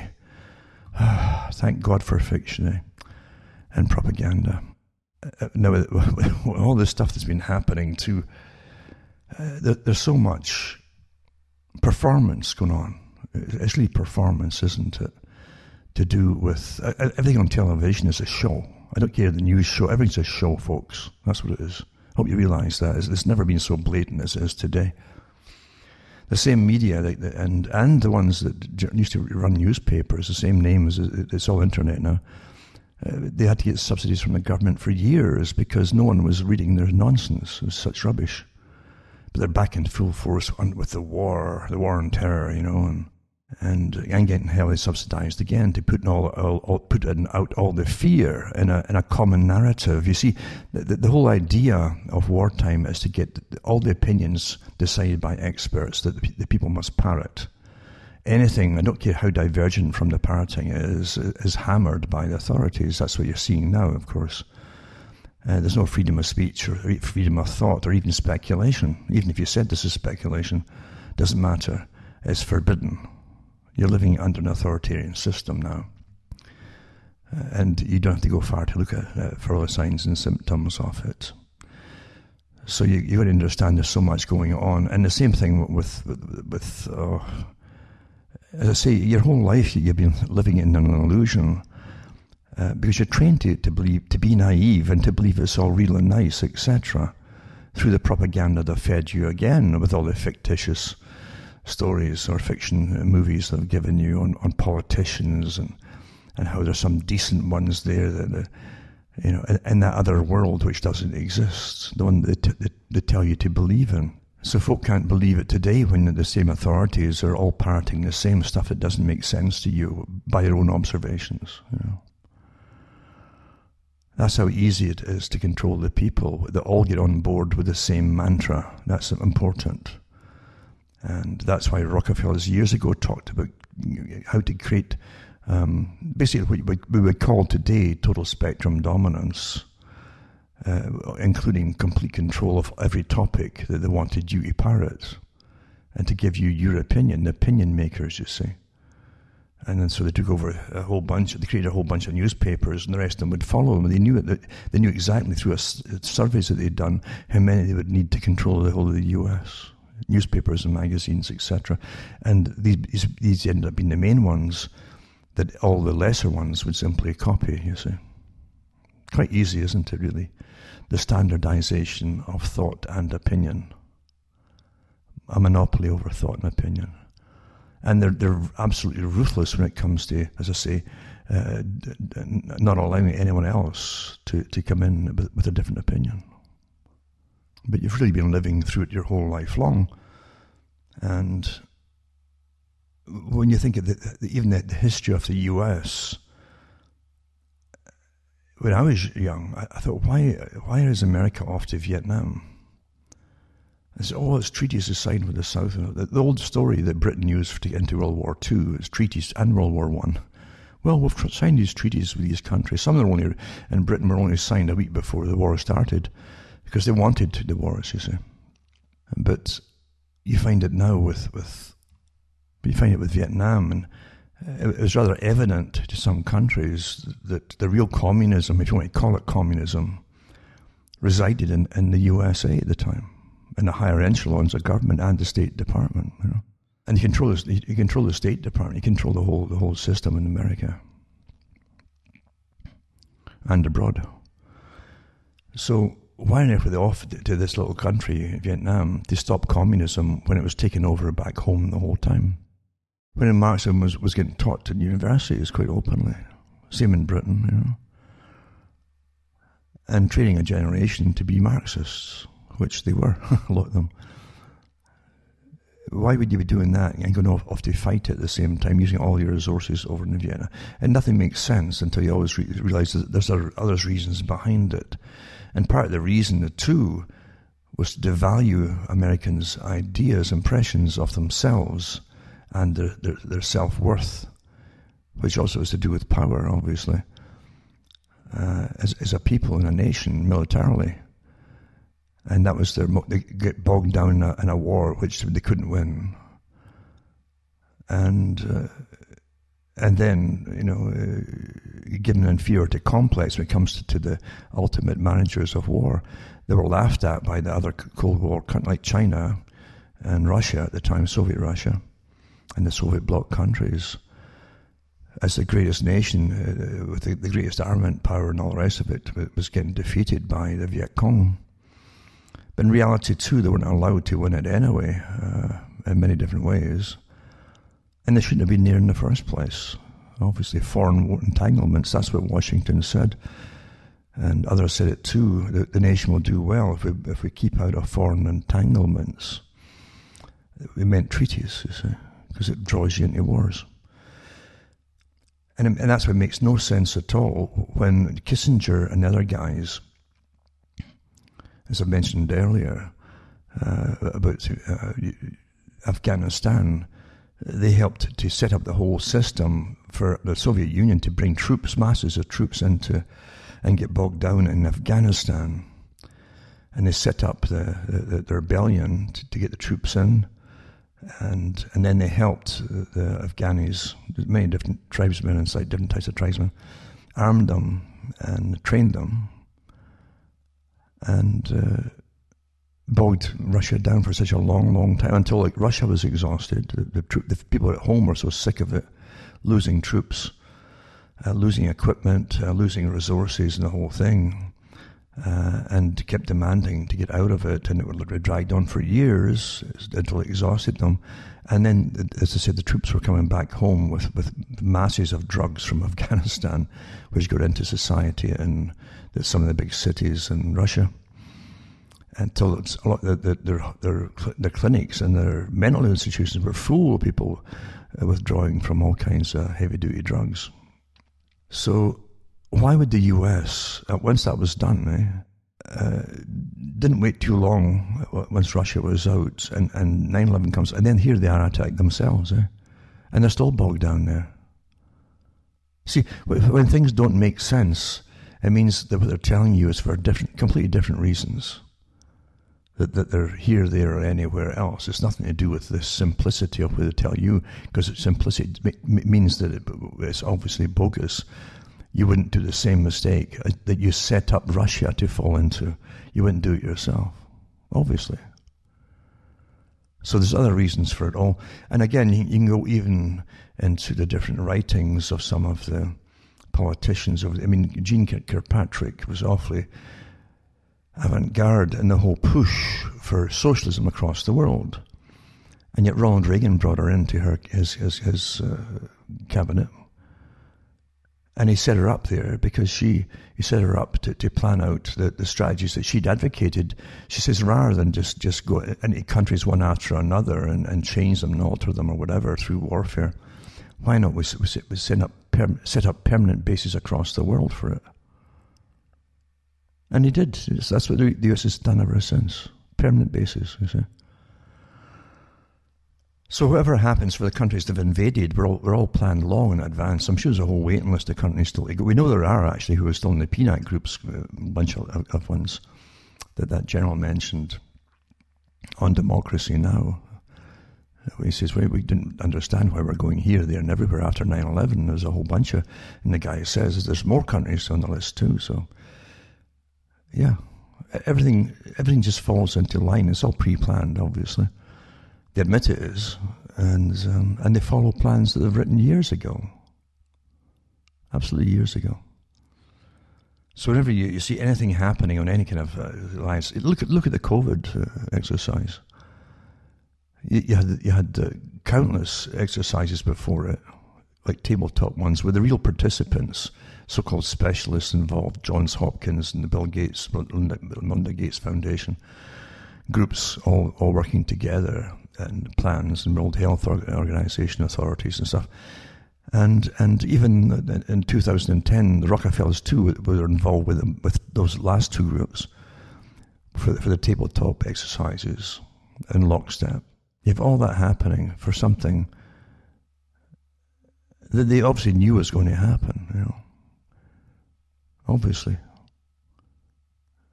And when they couldn't get it all rammed through climate change control and post-consumerist laws to get rammed through to save us all from consuming, then bingo, here you get this taking over a COVID exercise. And now they're going to combine the two again for sustainability. Sustainability means they've got numbers which they say would be the ideal population to sustain the planet and to exist on the planet. And believe you me, if that's the case, you're looking at mass genocide to make that happen. How else who could they possibly do it? They're rather impatient. They don't want to see if the next generation they're not going to breed at all or volunteer for sterility. And I'm not making this up. They've had lots of questionnaires put out over the years about this. Would you volunteer too? Blah, blah, blah, So they do it the hard way, which is they'll say is tough love, tough love type of technique, and you're going to get it whether you like it or not, and that's it. And away they go. You're living through it, folks. You're all living through it. And most folk don't recognize it. CuttingThroughMatrix.com. Remember, send a few bucks my way, because at the end of the talk, most folks forget. I'm not there yet, mind you, at the end, but just to remind you, CuttingThroughMatrix.com, and you'll see how to send a few bucks my way and help me just keep going. Because believe you me, you have no idea. You have no idea. I've mentioned unconventional warfare. I've mentioned the Department of Defense, their own manuals about it, how they've trained folk and how they instruct them to go into countries. They can be there for 10, 15 years. Bloggers and everything. That's what they do. And they become the leader bloggers, you see, and they get well-financed eventually, but they take off gradually, and then they start bending and getting one group ready to fight another because they're taught to hate them. They actually do teach them to hate other groups so you can divide and conquer, and you've witnessed it in America all through the last year to the present. Same thing, same people behind it, no doubt about military. And they organize coups, overthrows of existing people in order to put their own characters and their own puppets in. Formula, complete formula, as made, including setting up a lot of people to go. Decent people, thousands of disenchanted people who've been tossed to the side for years, actually. A lot of working-class people too. To air their grievances and use them to demonize the whole lot of them by putting a few trained radicals in the front for this big photo op that for the ones that actually went into the building on January the 6th. And a lot of fools followed it because they thought it was all real. But believe you me, if you do some kind of rebellion, you would obviously be well trained in advance to do it, or a revolution. You just don't have spontaneous, we're not happy type things. No, that was all a photo op to demonize what was to come. As we all know this. And unfortunately, folk will forget who conned them into going, who actually got cash to help promote it. And you'll see them all backtracking now. Oh, no, we had nothing to do with that. And you have no idea how many bloggers emerged, have you? over the last 3 or 4 years in preparation. All the time they put Trump in, all these bloggers suddenly appear, well-funded and big. You get top billing at all the different outlets of YouTube and elsewhere. And it's top billing, and you think it's all real. Then they add the Q thing in with it. Oh, can you believe that? And folk fell for that. To me, it was a joke from the beginning, that, But folk were actually believing in it. It reminded me at the time of the Indian dance, that they had the spirit dance. They had it. A lot of the American Indians that had been pushed further south in the US and put on reservations and they lost their land and everything. A lot of them were slaughtered, as we all know. But they came up with the spirit dance, the ghost dance, they called it. And they put up something like a maypole, and they would have these thongs hanging down from the maypole with hooks on them, and they literally put these hooks through their bodies. And they'd run round this pole, and occasionally their feet would touch the ground, and they would push them, give it another push, and keep them round it until they were into a kind of stupor, exhausted, and anemic, because we're losing blood, stupor, in order to get visions. And this is the desperation of a culture that's seen its whole reason for being annihilated. It's happened in other cultures in the past across the world, and Africa, and from Africans to Africans too. This is a thing that happens, and so these guys, these kind of shaman type guys, would try to. The idea was that they would not just show their bravery by doing this, but if you could get into that stuporose in between state between the spirit world, the ghost world, and your own, you could communicate to the ghosts of previous generations of your own people to come back and fight for you to drive the white man out, you see. The invaders, and eventually I think the military stepped in to stop it because it was so bad, and whenever they had it, the natives would get really they would start doing crazy things and causing trouble, and they get arrested, etc. for it. It was a last resort. It's also, yes, I saw that, I think, interesting enough, and when was it the last one in the series of Lord of the Rings, or the last bit of the main movie, or from the book, where they go into the big cavern of lost souls, and they recruit them all on their side. That's all from what happened, actually. That story came from, actually, the legends of American Indians, the natives.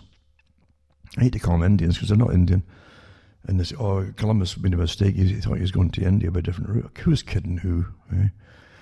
Anyway, it reminds me too of the cargo cults, where during World War II, the US, across different Pacific islands, set up small air bases and things for refueling for long-term plans and agendas to do with the war.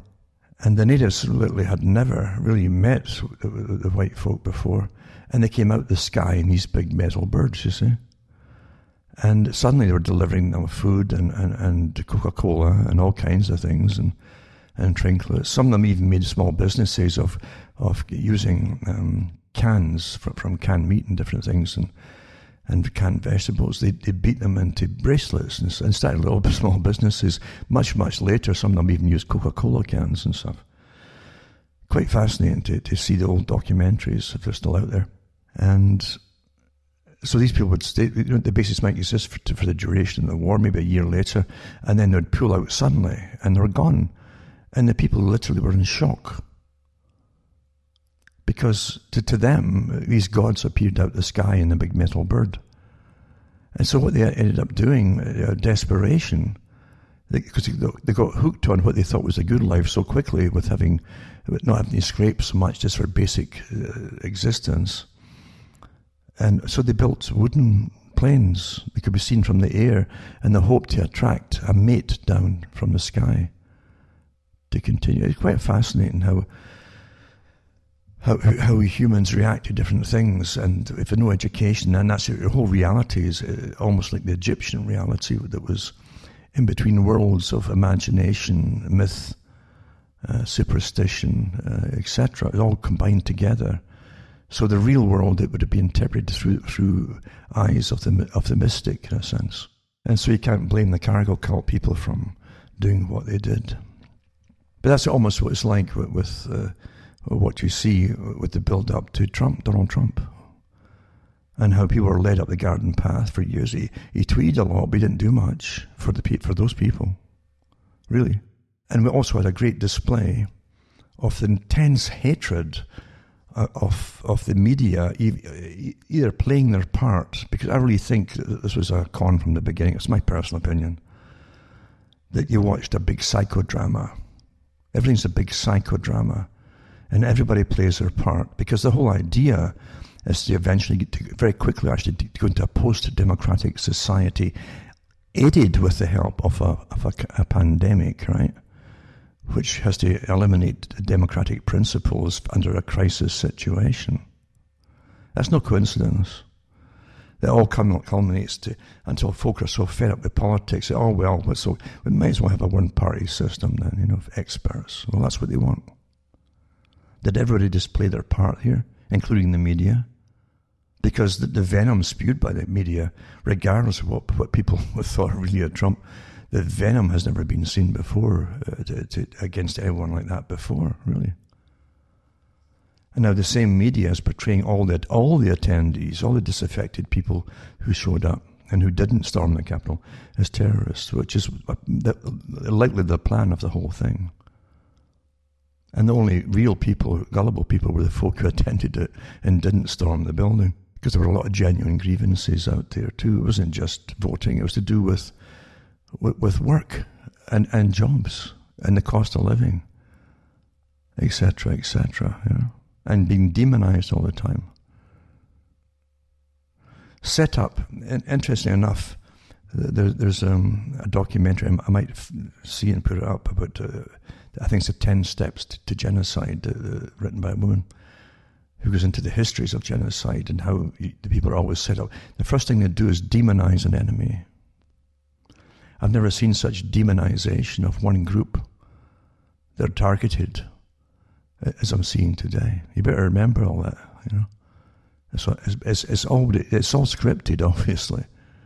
Because all the media, once again, went across the world, went on into battle at the same time with the same smearing of all the people who'd had nothing to do with storming the building or demanding to get in. But the ones who did get in, they're all known who they were, mainly. Some definitely followed, some Trump supporters definitely followed, but the vast majority of them who got in were of different groups, and a lot of government agents too in there. But everybody else they would have gone home if Trump hadn't said, hang around, go down to the building. They would have gone home at the end. That'd have been it. What a setup, eh? So it's a whole group of people and everything that they represent, and just by their ethnicity alone, although there's multiple ethnicities there, they're making out there's not, because there's one they definitely are smearing like never before. It's just astonishing. So yeah, you have to look at different techniques of genocide and how it's been done. And I speak from a country, as I say, where they did it in Scotland against the Highlander people. Planned genocide, But we're civilized now, aren't we? We don't do these things now. It doesn't happen now, really. What do you think Rwanda was all about? And the meddling of foreign powers in that too, and supplying of weaponry too to certain areas, and the withholding of the Canadian general who hadn't many men underneath him for the United Nations, and telling him to stand back and just stand back and watch all happening. They didn't support him, didn't send the troops over, nothing, no. So you're left with the obvious conclusion that what happened there was planned to happen. But we're constantly living through agendas. And when you see the size of the population of the world, if you have even, say, 100 million people in high-level positions of managing us all, it's not difficult to make anything happen or to make anything perceived to be the way they tell you it is. It's all perception management, isn't it? And if they keep you running and being afraid and terrified all the time, most folks shut down, or they will not perceive what's in front of them and why things are happening. That's what terror is for, is to make you to comply and to be so afraid. They can change everything one step at a time, but very quickly, because you're stampeding, you see. You have no grounding in reality left in you. It's intentional. But the hype of the COVID thing, just the clips I've seen on the net that came from television, from mainstream news and so on, it's just over the top hype. The way that they're speaking is like actors or something with using the voices they would use in a terror movie. Hype, hype, hype to exacerbate, comply is the message really. If you want to live, comply, comply, and that's how it's done, isn't it? So everyone's a big psychodrama. 9/11 was a psychodrama. You can argue forever what was behind it, but the fact is that what they saw on television was a psychodrama. Repetitive psychic driving. Here's the planes, buildings, boom, boom, boom, over and over and over for days. Until I'm sure most folk were seeing it in their sleep. That was intentional psychic driving, they call it. MK Ultra type experience. Over and over, the same narrative, same narrative, same narrative, same narrative. And out of it comes part of a new world order, eh? Post-democratic, post-privacy. Now the psychodrama didn't stop with what they showed you, with them going up into the building and staying within the ropes and all the rest of it for the tourists. But it continued with this overreaction, with the National Guard getting called in for Obama's inauguration. That's a continuation of psychodrama. And the history books were written in advance for that kind of thing. This is the Pentagon vows to vet National Guard for extremist ties ahead of inauguration. So this is thought police now, isn't it? You understand how you've been trained into a whole new system with thought police, and your life's value is for you or for them as they look at you. And are you important, non-important, essential, non-essential, yada, yada, yada. And here's the thought police coming in. And I really mean it. They've got the thought police out there anyway. They're working with the net to see all the different stuff you've been watching since you've been on the net. You're already pigeonholed and categorized. And so this one here is more than 21,000 National Guard troops assumed, about 21,000, come on here, positions across the heart of the nation's capital Monday as military and law enforcement officials took new steps to head off any insider threats among the massive force of part-time soldiers during President-elect Joe Biden's swearing in this week. Yep. So there you go. So I'll put that link up too. But it's a massive psychodrama. The folk who watch TV have all been indoctrinated and damaged in a sense. It's meant to kind of injure you psychically and imprint itself in your mind forever. Just like 9/11.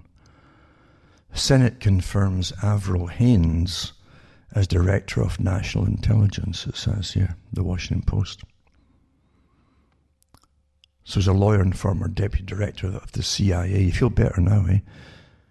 As a Director of National Intelligence, 84 to 10 votes signalled early bipartisan support for President Biden's slate of national security nominees. These are things that are all planned in advance, all these kind of things. Even they've admitted that a lot of the different documents that Biden signed were all pre-planned before he got in. All printed up and the whole thing. Just sign here. Anyway, it says here, interestingly enough, he's a CIA man. It says Haines had played a key role in Biden's transition and was an early favourite for the position. No kidding, eh? CIA.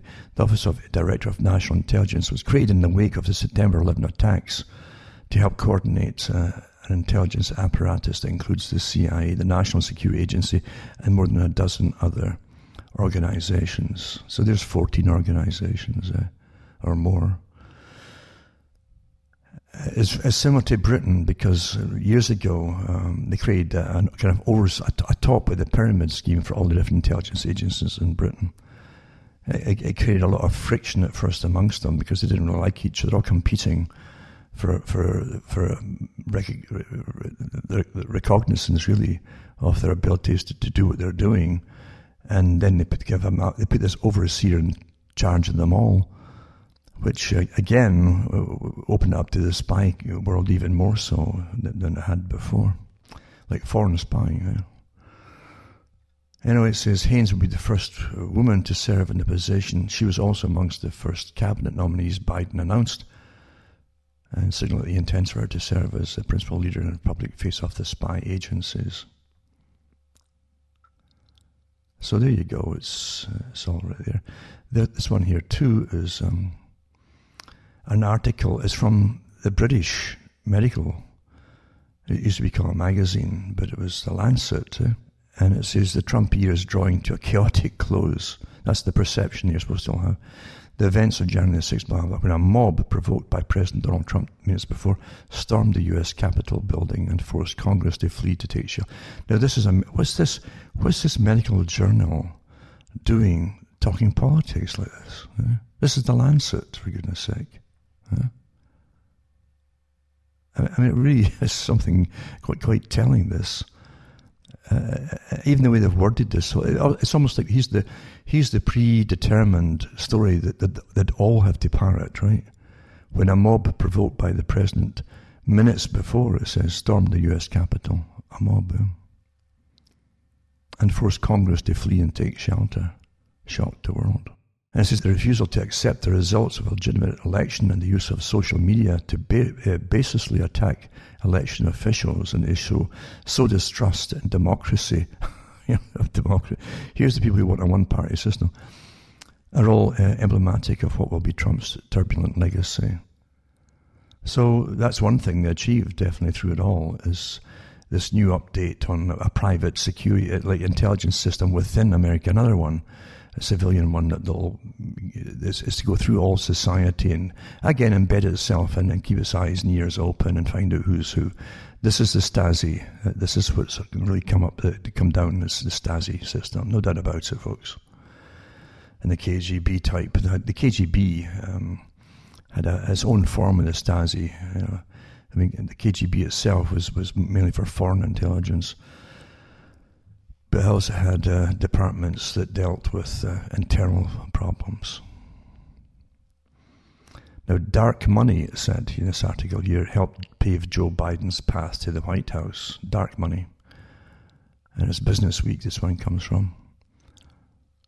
So he benefited from a record-breaking amount of donations from anonymous donors to outside groups backing him, meaning the public will never have a full accounting of who helped him win the White House. It says his winning campaign was backed by $145 million in so-called dark money donations, a type of fundraising the Democrats have decried for years. They always decry when someone else is doing it. These fundraising streams augmented Biden's $1.5 billion haul, in itself a record for a challenger to an incumbent president. So that amount of dark money dwarfs the $28.4 million spent on behalf of his rival, former President Donald Trump. So that's what that cost for Trump, supposedly $28.4 million to run. So he got 145 millions for Biden dollars, 145 million bucks to run from dark money donations. Great song, Democrats have said they want to ban dark money when others are using it as uniquely corrupting, since it allows supporters to quietly back a candidate without scrutiny. Yet in their effort to defeat Trump in 2020, they embraced it. It's not a bad little article, the same. Shows you where a lot of the money, some of the money did come through different organizations that have been set up in advance. I can remember when Bill Clinton was running, and towards the end it came out that millions, I don't know how much it was, but millions suddenly appeared to back him to run for president. And one of them was through a supposed I think it was Chinese Buddhist organization. That's what they claimed. That had only been set up not too long beforehand. This is how the money was funneled to them. And that way they could get it from another country rather than say, well, this country is sending this money over. They could do it through a Buddhist religious organization. See, you wouldn't believe the scams that go on with the CIA at the top of things. And the CIA, they're all amalgamated long ago. It doesn't matter who they are. You can't keep them out, could you? An evidence-based guide, and this is from, it's called Evidence Not Fear. It's not bad for a look up. I'm very careful with everything I look at, I tell you. I also know some of the bloggers that are out there, just like the Colour Revolutions I've mentioned, that send in the same thing across the States and elsewhere in Canada, and that they can set up and fund, and who jump on the Q bandwagon, help push it all too. That's a clue, so it's you got to understand they're going to be likable. They've got to put a lot of the truth that's circulating amongst the underground, put it that way, and they will. And then they add on their little nonsense onto it, like Q and so on, and discredit everybody else who's sticking to the bare facts. That's how counterintelligence works. But lots of them sprung up over the last couple of years or so, 2 or 3 years, and already had their big ones all taken over long ago, mind you, for the main propaganda outlets.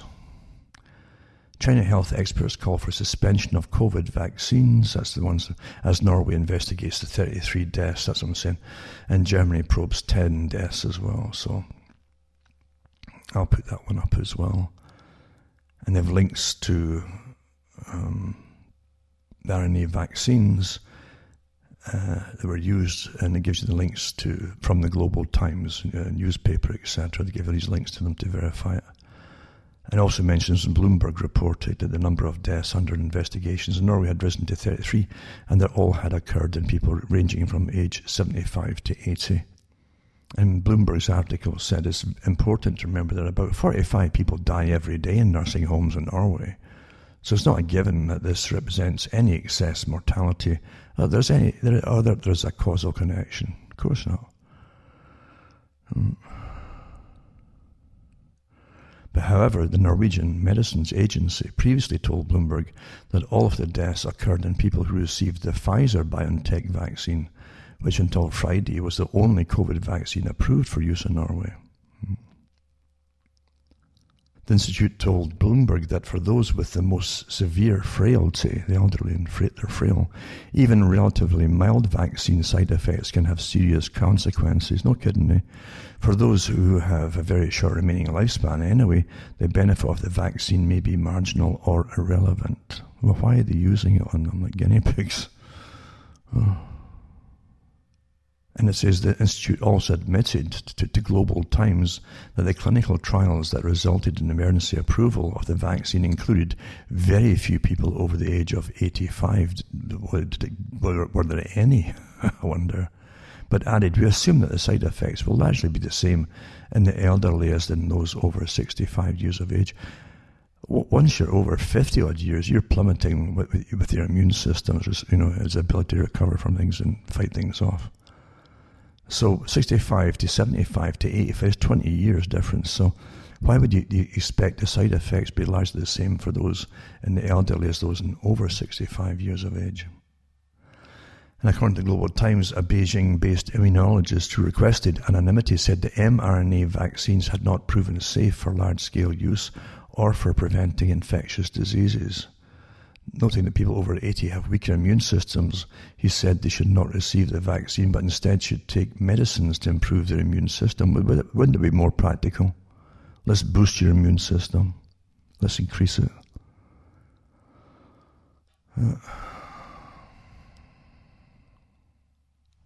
And it says in this article too that there's also 29 elderly people died at a nursing home in New York.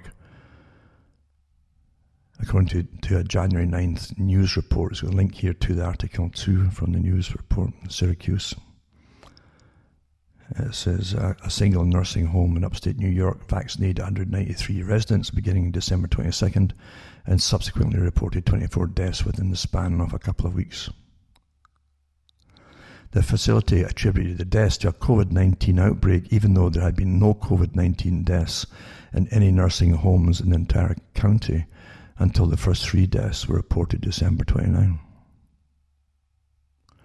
Remember the 56-year-old doctor, to the link is here for that one as well, who died of a rare autoimmune disease 15 days after getting the Pfizer vaccine. A Johns Hopkins scientist told the New York Times it was a medical certainty that the death was related to Pfizer's vaccine. Now that's the doctor, I believe, who was an obstetrician, a gynecologist, very healthy according to his wife, and he was a pro-vaccination. He volunteered to take it.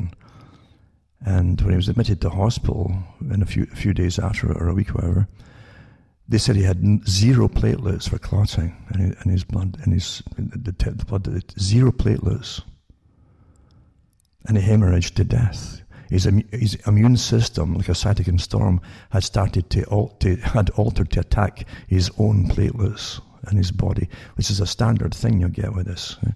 I'm talking with vaccine injury, you often get that, because it's meant to alter your immune system. Then your immune system can start attacking itself, either the wrists or whatever, like rheumatoid arthritis, or the spine.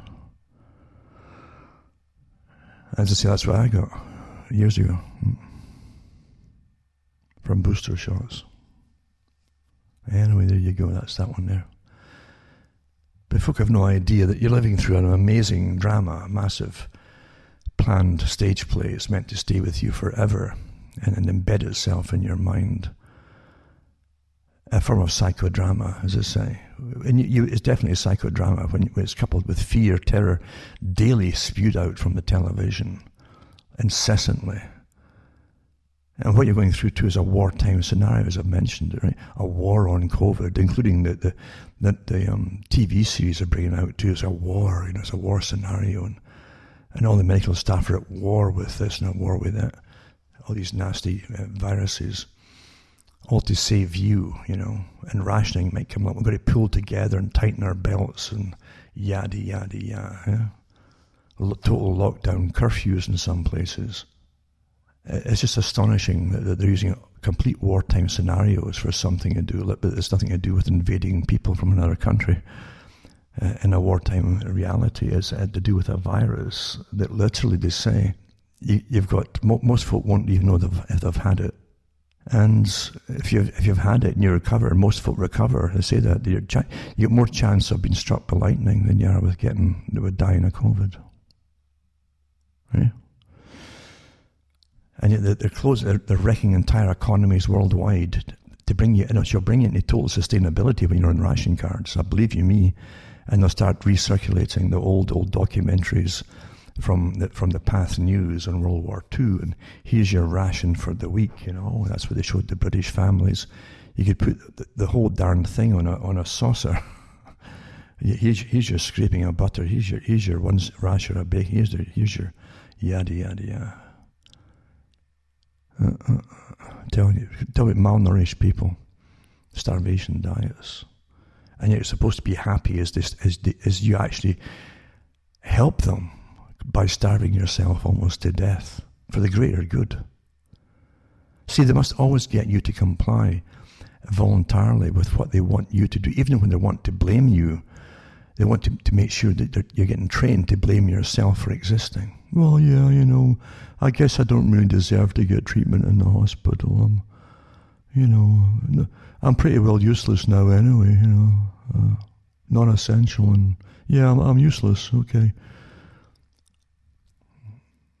And all that, and again, any slight raise that they've found in the death, even though they've just come out with another article saying that the death really isn't any higher than any previous year.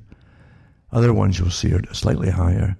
Depends what statisticians looking at it. And again, too, the use of statisticians of so many vaccines given out. There's so many points. So-and-so's vaccines put out this day. And so this is straight out of the terminology you heard in Orwell's 1984 with loudspeakers, constantly telling about statistics, how we're winning this, and so many personal protection outfits, and blah, blah, blah, blah, blah. So many syringes, so many needles, so many swabs, It's straight out of standard propaganda manuals. Straight out of it. But as I say, you're living through it, and the agenda is to be a life, like a world-changing agenda, not just a life-changing. But out of it comes total sustainability. No business is to be allowed to open unless they claim it's something. Who's the sustainable police that's going to come round and decide? They might not even have to see you. They probably do it all remotely. And we don't need you anymore. It's not sustainable, and you're not essential. So go away and die quietly, for goodness sake. Do the right thing, old boy. That's how they make you do it. But you're living through amazing times. You can't get all these things happening at the same time in the last year, even all at the same time for the big change. You can't also have them dancing on the tabletops, figuratively speaking, or from the World Health Organization, from the World Economic Forum, from the Club of Rome, from the CFR, and from the World Wildlife Fund, and all the other organizations to do with sustainability. But you couldn't have them all dancing with glee, that they can all ram all their agendas through together using COVID. And actually saying that we can do this using COVID rather than climate change. Now they're combining the two. It's just astonishing. And that's what tyranny is, folks. You would not close down economies that are causing more deaths, and that might count for any rise in deaths for treatable diseases, by the way. They can't get into hospital, as you well know. Thousands of them. They've got statistics from Britain and elsewhere on them. And you're supposed to just suffer it quite gladly because a couple of experts who obviously have CIA clearance too, if not in the CIA, it must be in the CIA actually, that level of working with biolabs like that, in charge of these things, telling you to stay at home and just tighten your belt.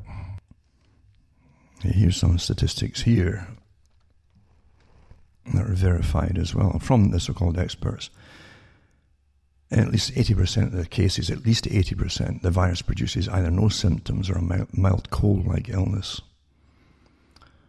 The infection fatality rate for COVID-19 is 0.15% to 0.2%, which is close to the seasonal flu, which is around 0.1 to 0.2%. Children have a greater chance of being struck by lightning than dying of COVID-19. Adults are more likely to die in a car accident.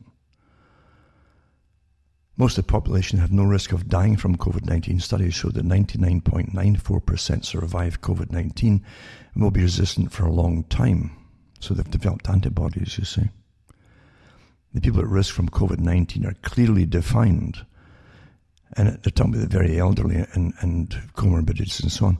And should be protected with targeted measures. Children are not susceptible to it, nor do they transmit the virus. However, COVID-19 can be deadly for older and vulnerable people, so it's important to protect them. It'll help eliminate hospital overcrowding. Nevertheless, the average age of someone who dies from COVID-19 is 82.4 years. That's the average age, right? Who dies of it? With comorbidities and so on. Comorbidities and their pre-existing condition. This is actually higher. So the ones who are dying are about 82.4 years, right? This is actually higher than the average life expectancy in Britain, which is 81.1 years. So there you go. Lockdowns prevent population immunity because the more it spreads and you don't get the symptoms or it's very mild, you end up getting immunity to it, you see, long term. But I was interested from the beginning too that Fauci and the rest of them completely dismissed the idea of catching it and getting your own immunity to it. It was just astonishing because the agenda was always from the beginning, vaccination. Nothing else would work there, or, as far as you're concerned, which is rubbish because everyone who's had a PCR test and then a negative one has now got antibodies, if the PCR tests even work, you know. Yeah, but what has facts got to do with big agendas, eh?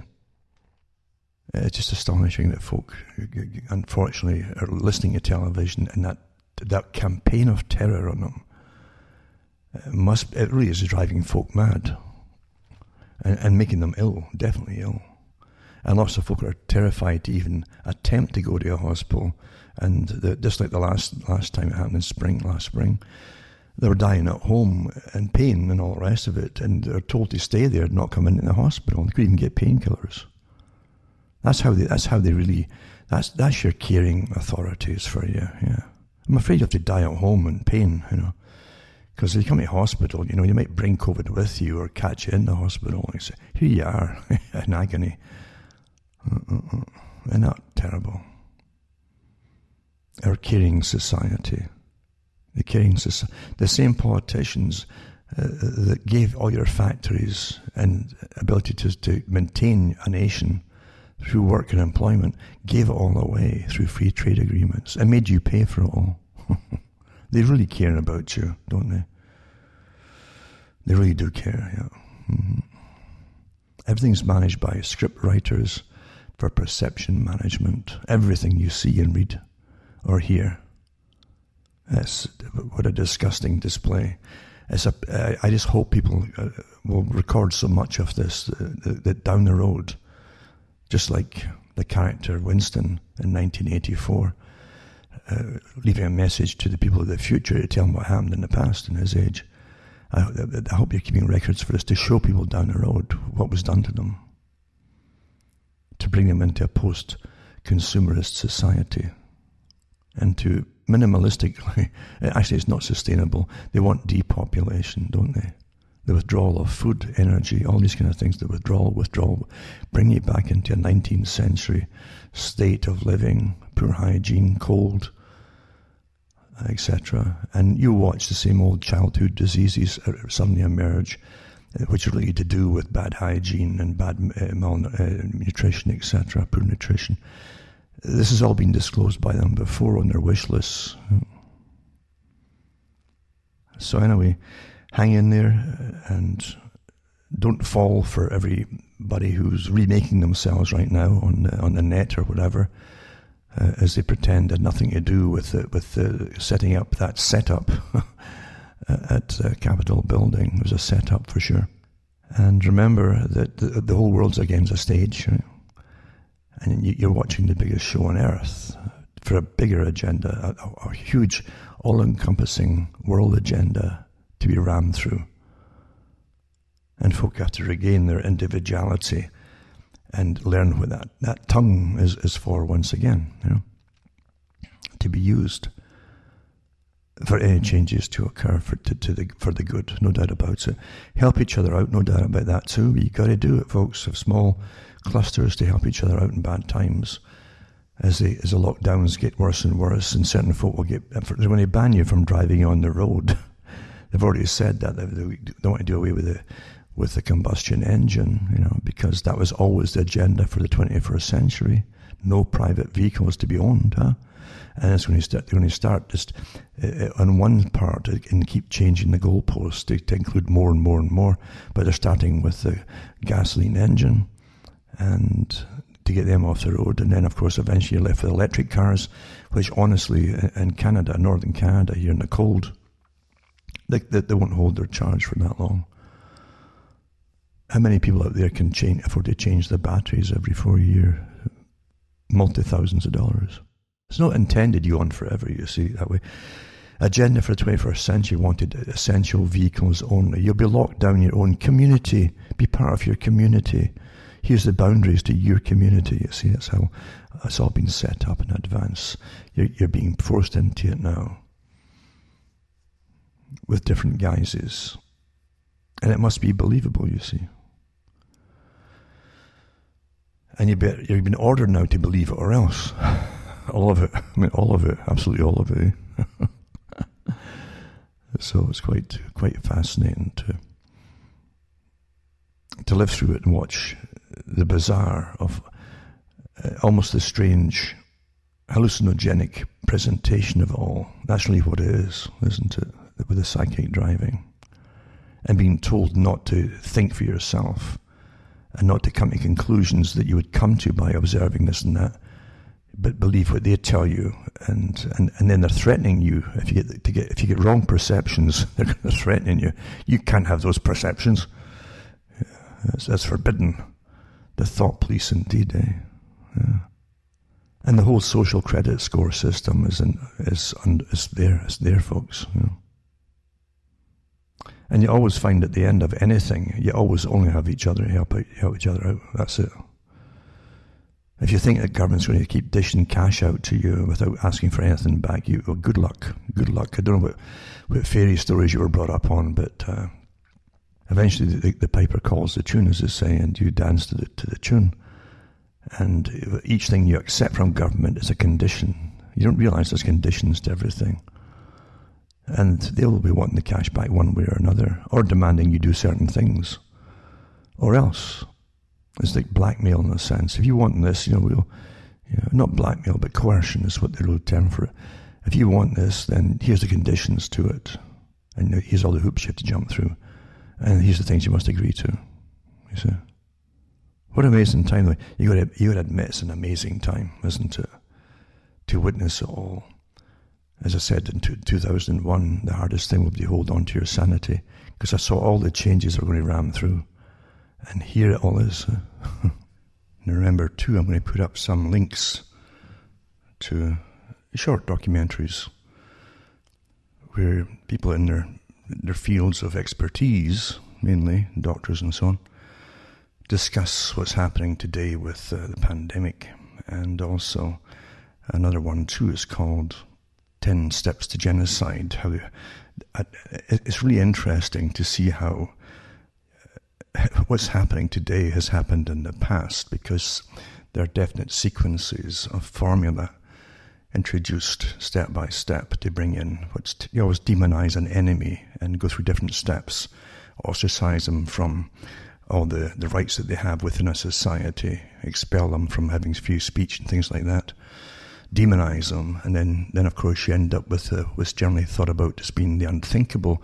This unthinkable thing has happened even in ancient times to the present, because it's definitely a formula, and we're witnessing it today. We've been witnessing it for a long, long time. Even in the 90s it was rather evident building up to it from the actual authorities, because genocides on any particular people happen from at the top down. So it's interesting. I'll put it up, 10 Steps to Genocide. And you can look up the histories of genocide for yourselves. Anyway, remember, folks, send a few bucks my way, cuttingthroughthematrix.com. You'll see how to do it there, how to send it to me. And I can't get the books out just yet because we're total lockdown, right? Non-essential. Yeah. But eventually we'll get them through some way or another. So just have patience and hang in there. We're all hanging in there, aren't we? So from myself, Alan Watt from Ontario, Canada, it's good night, and may your God or your gods go with you.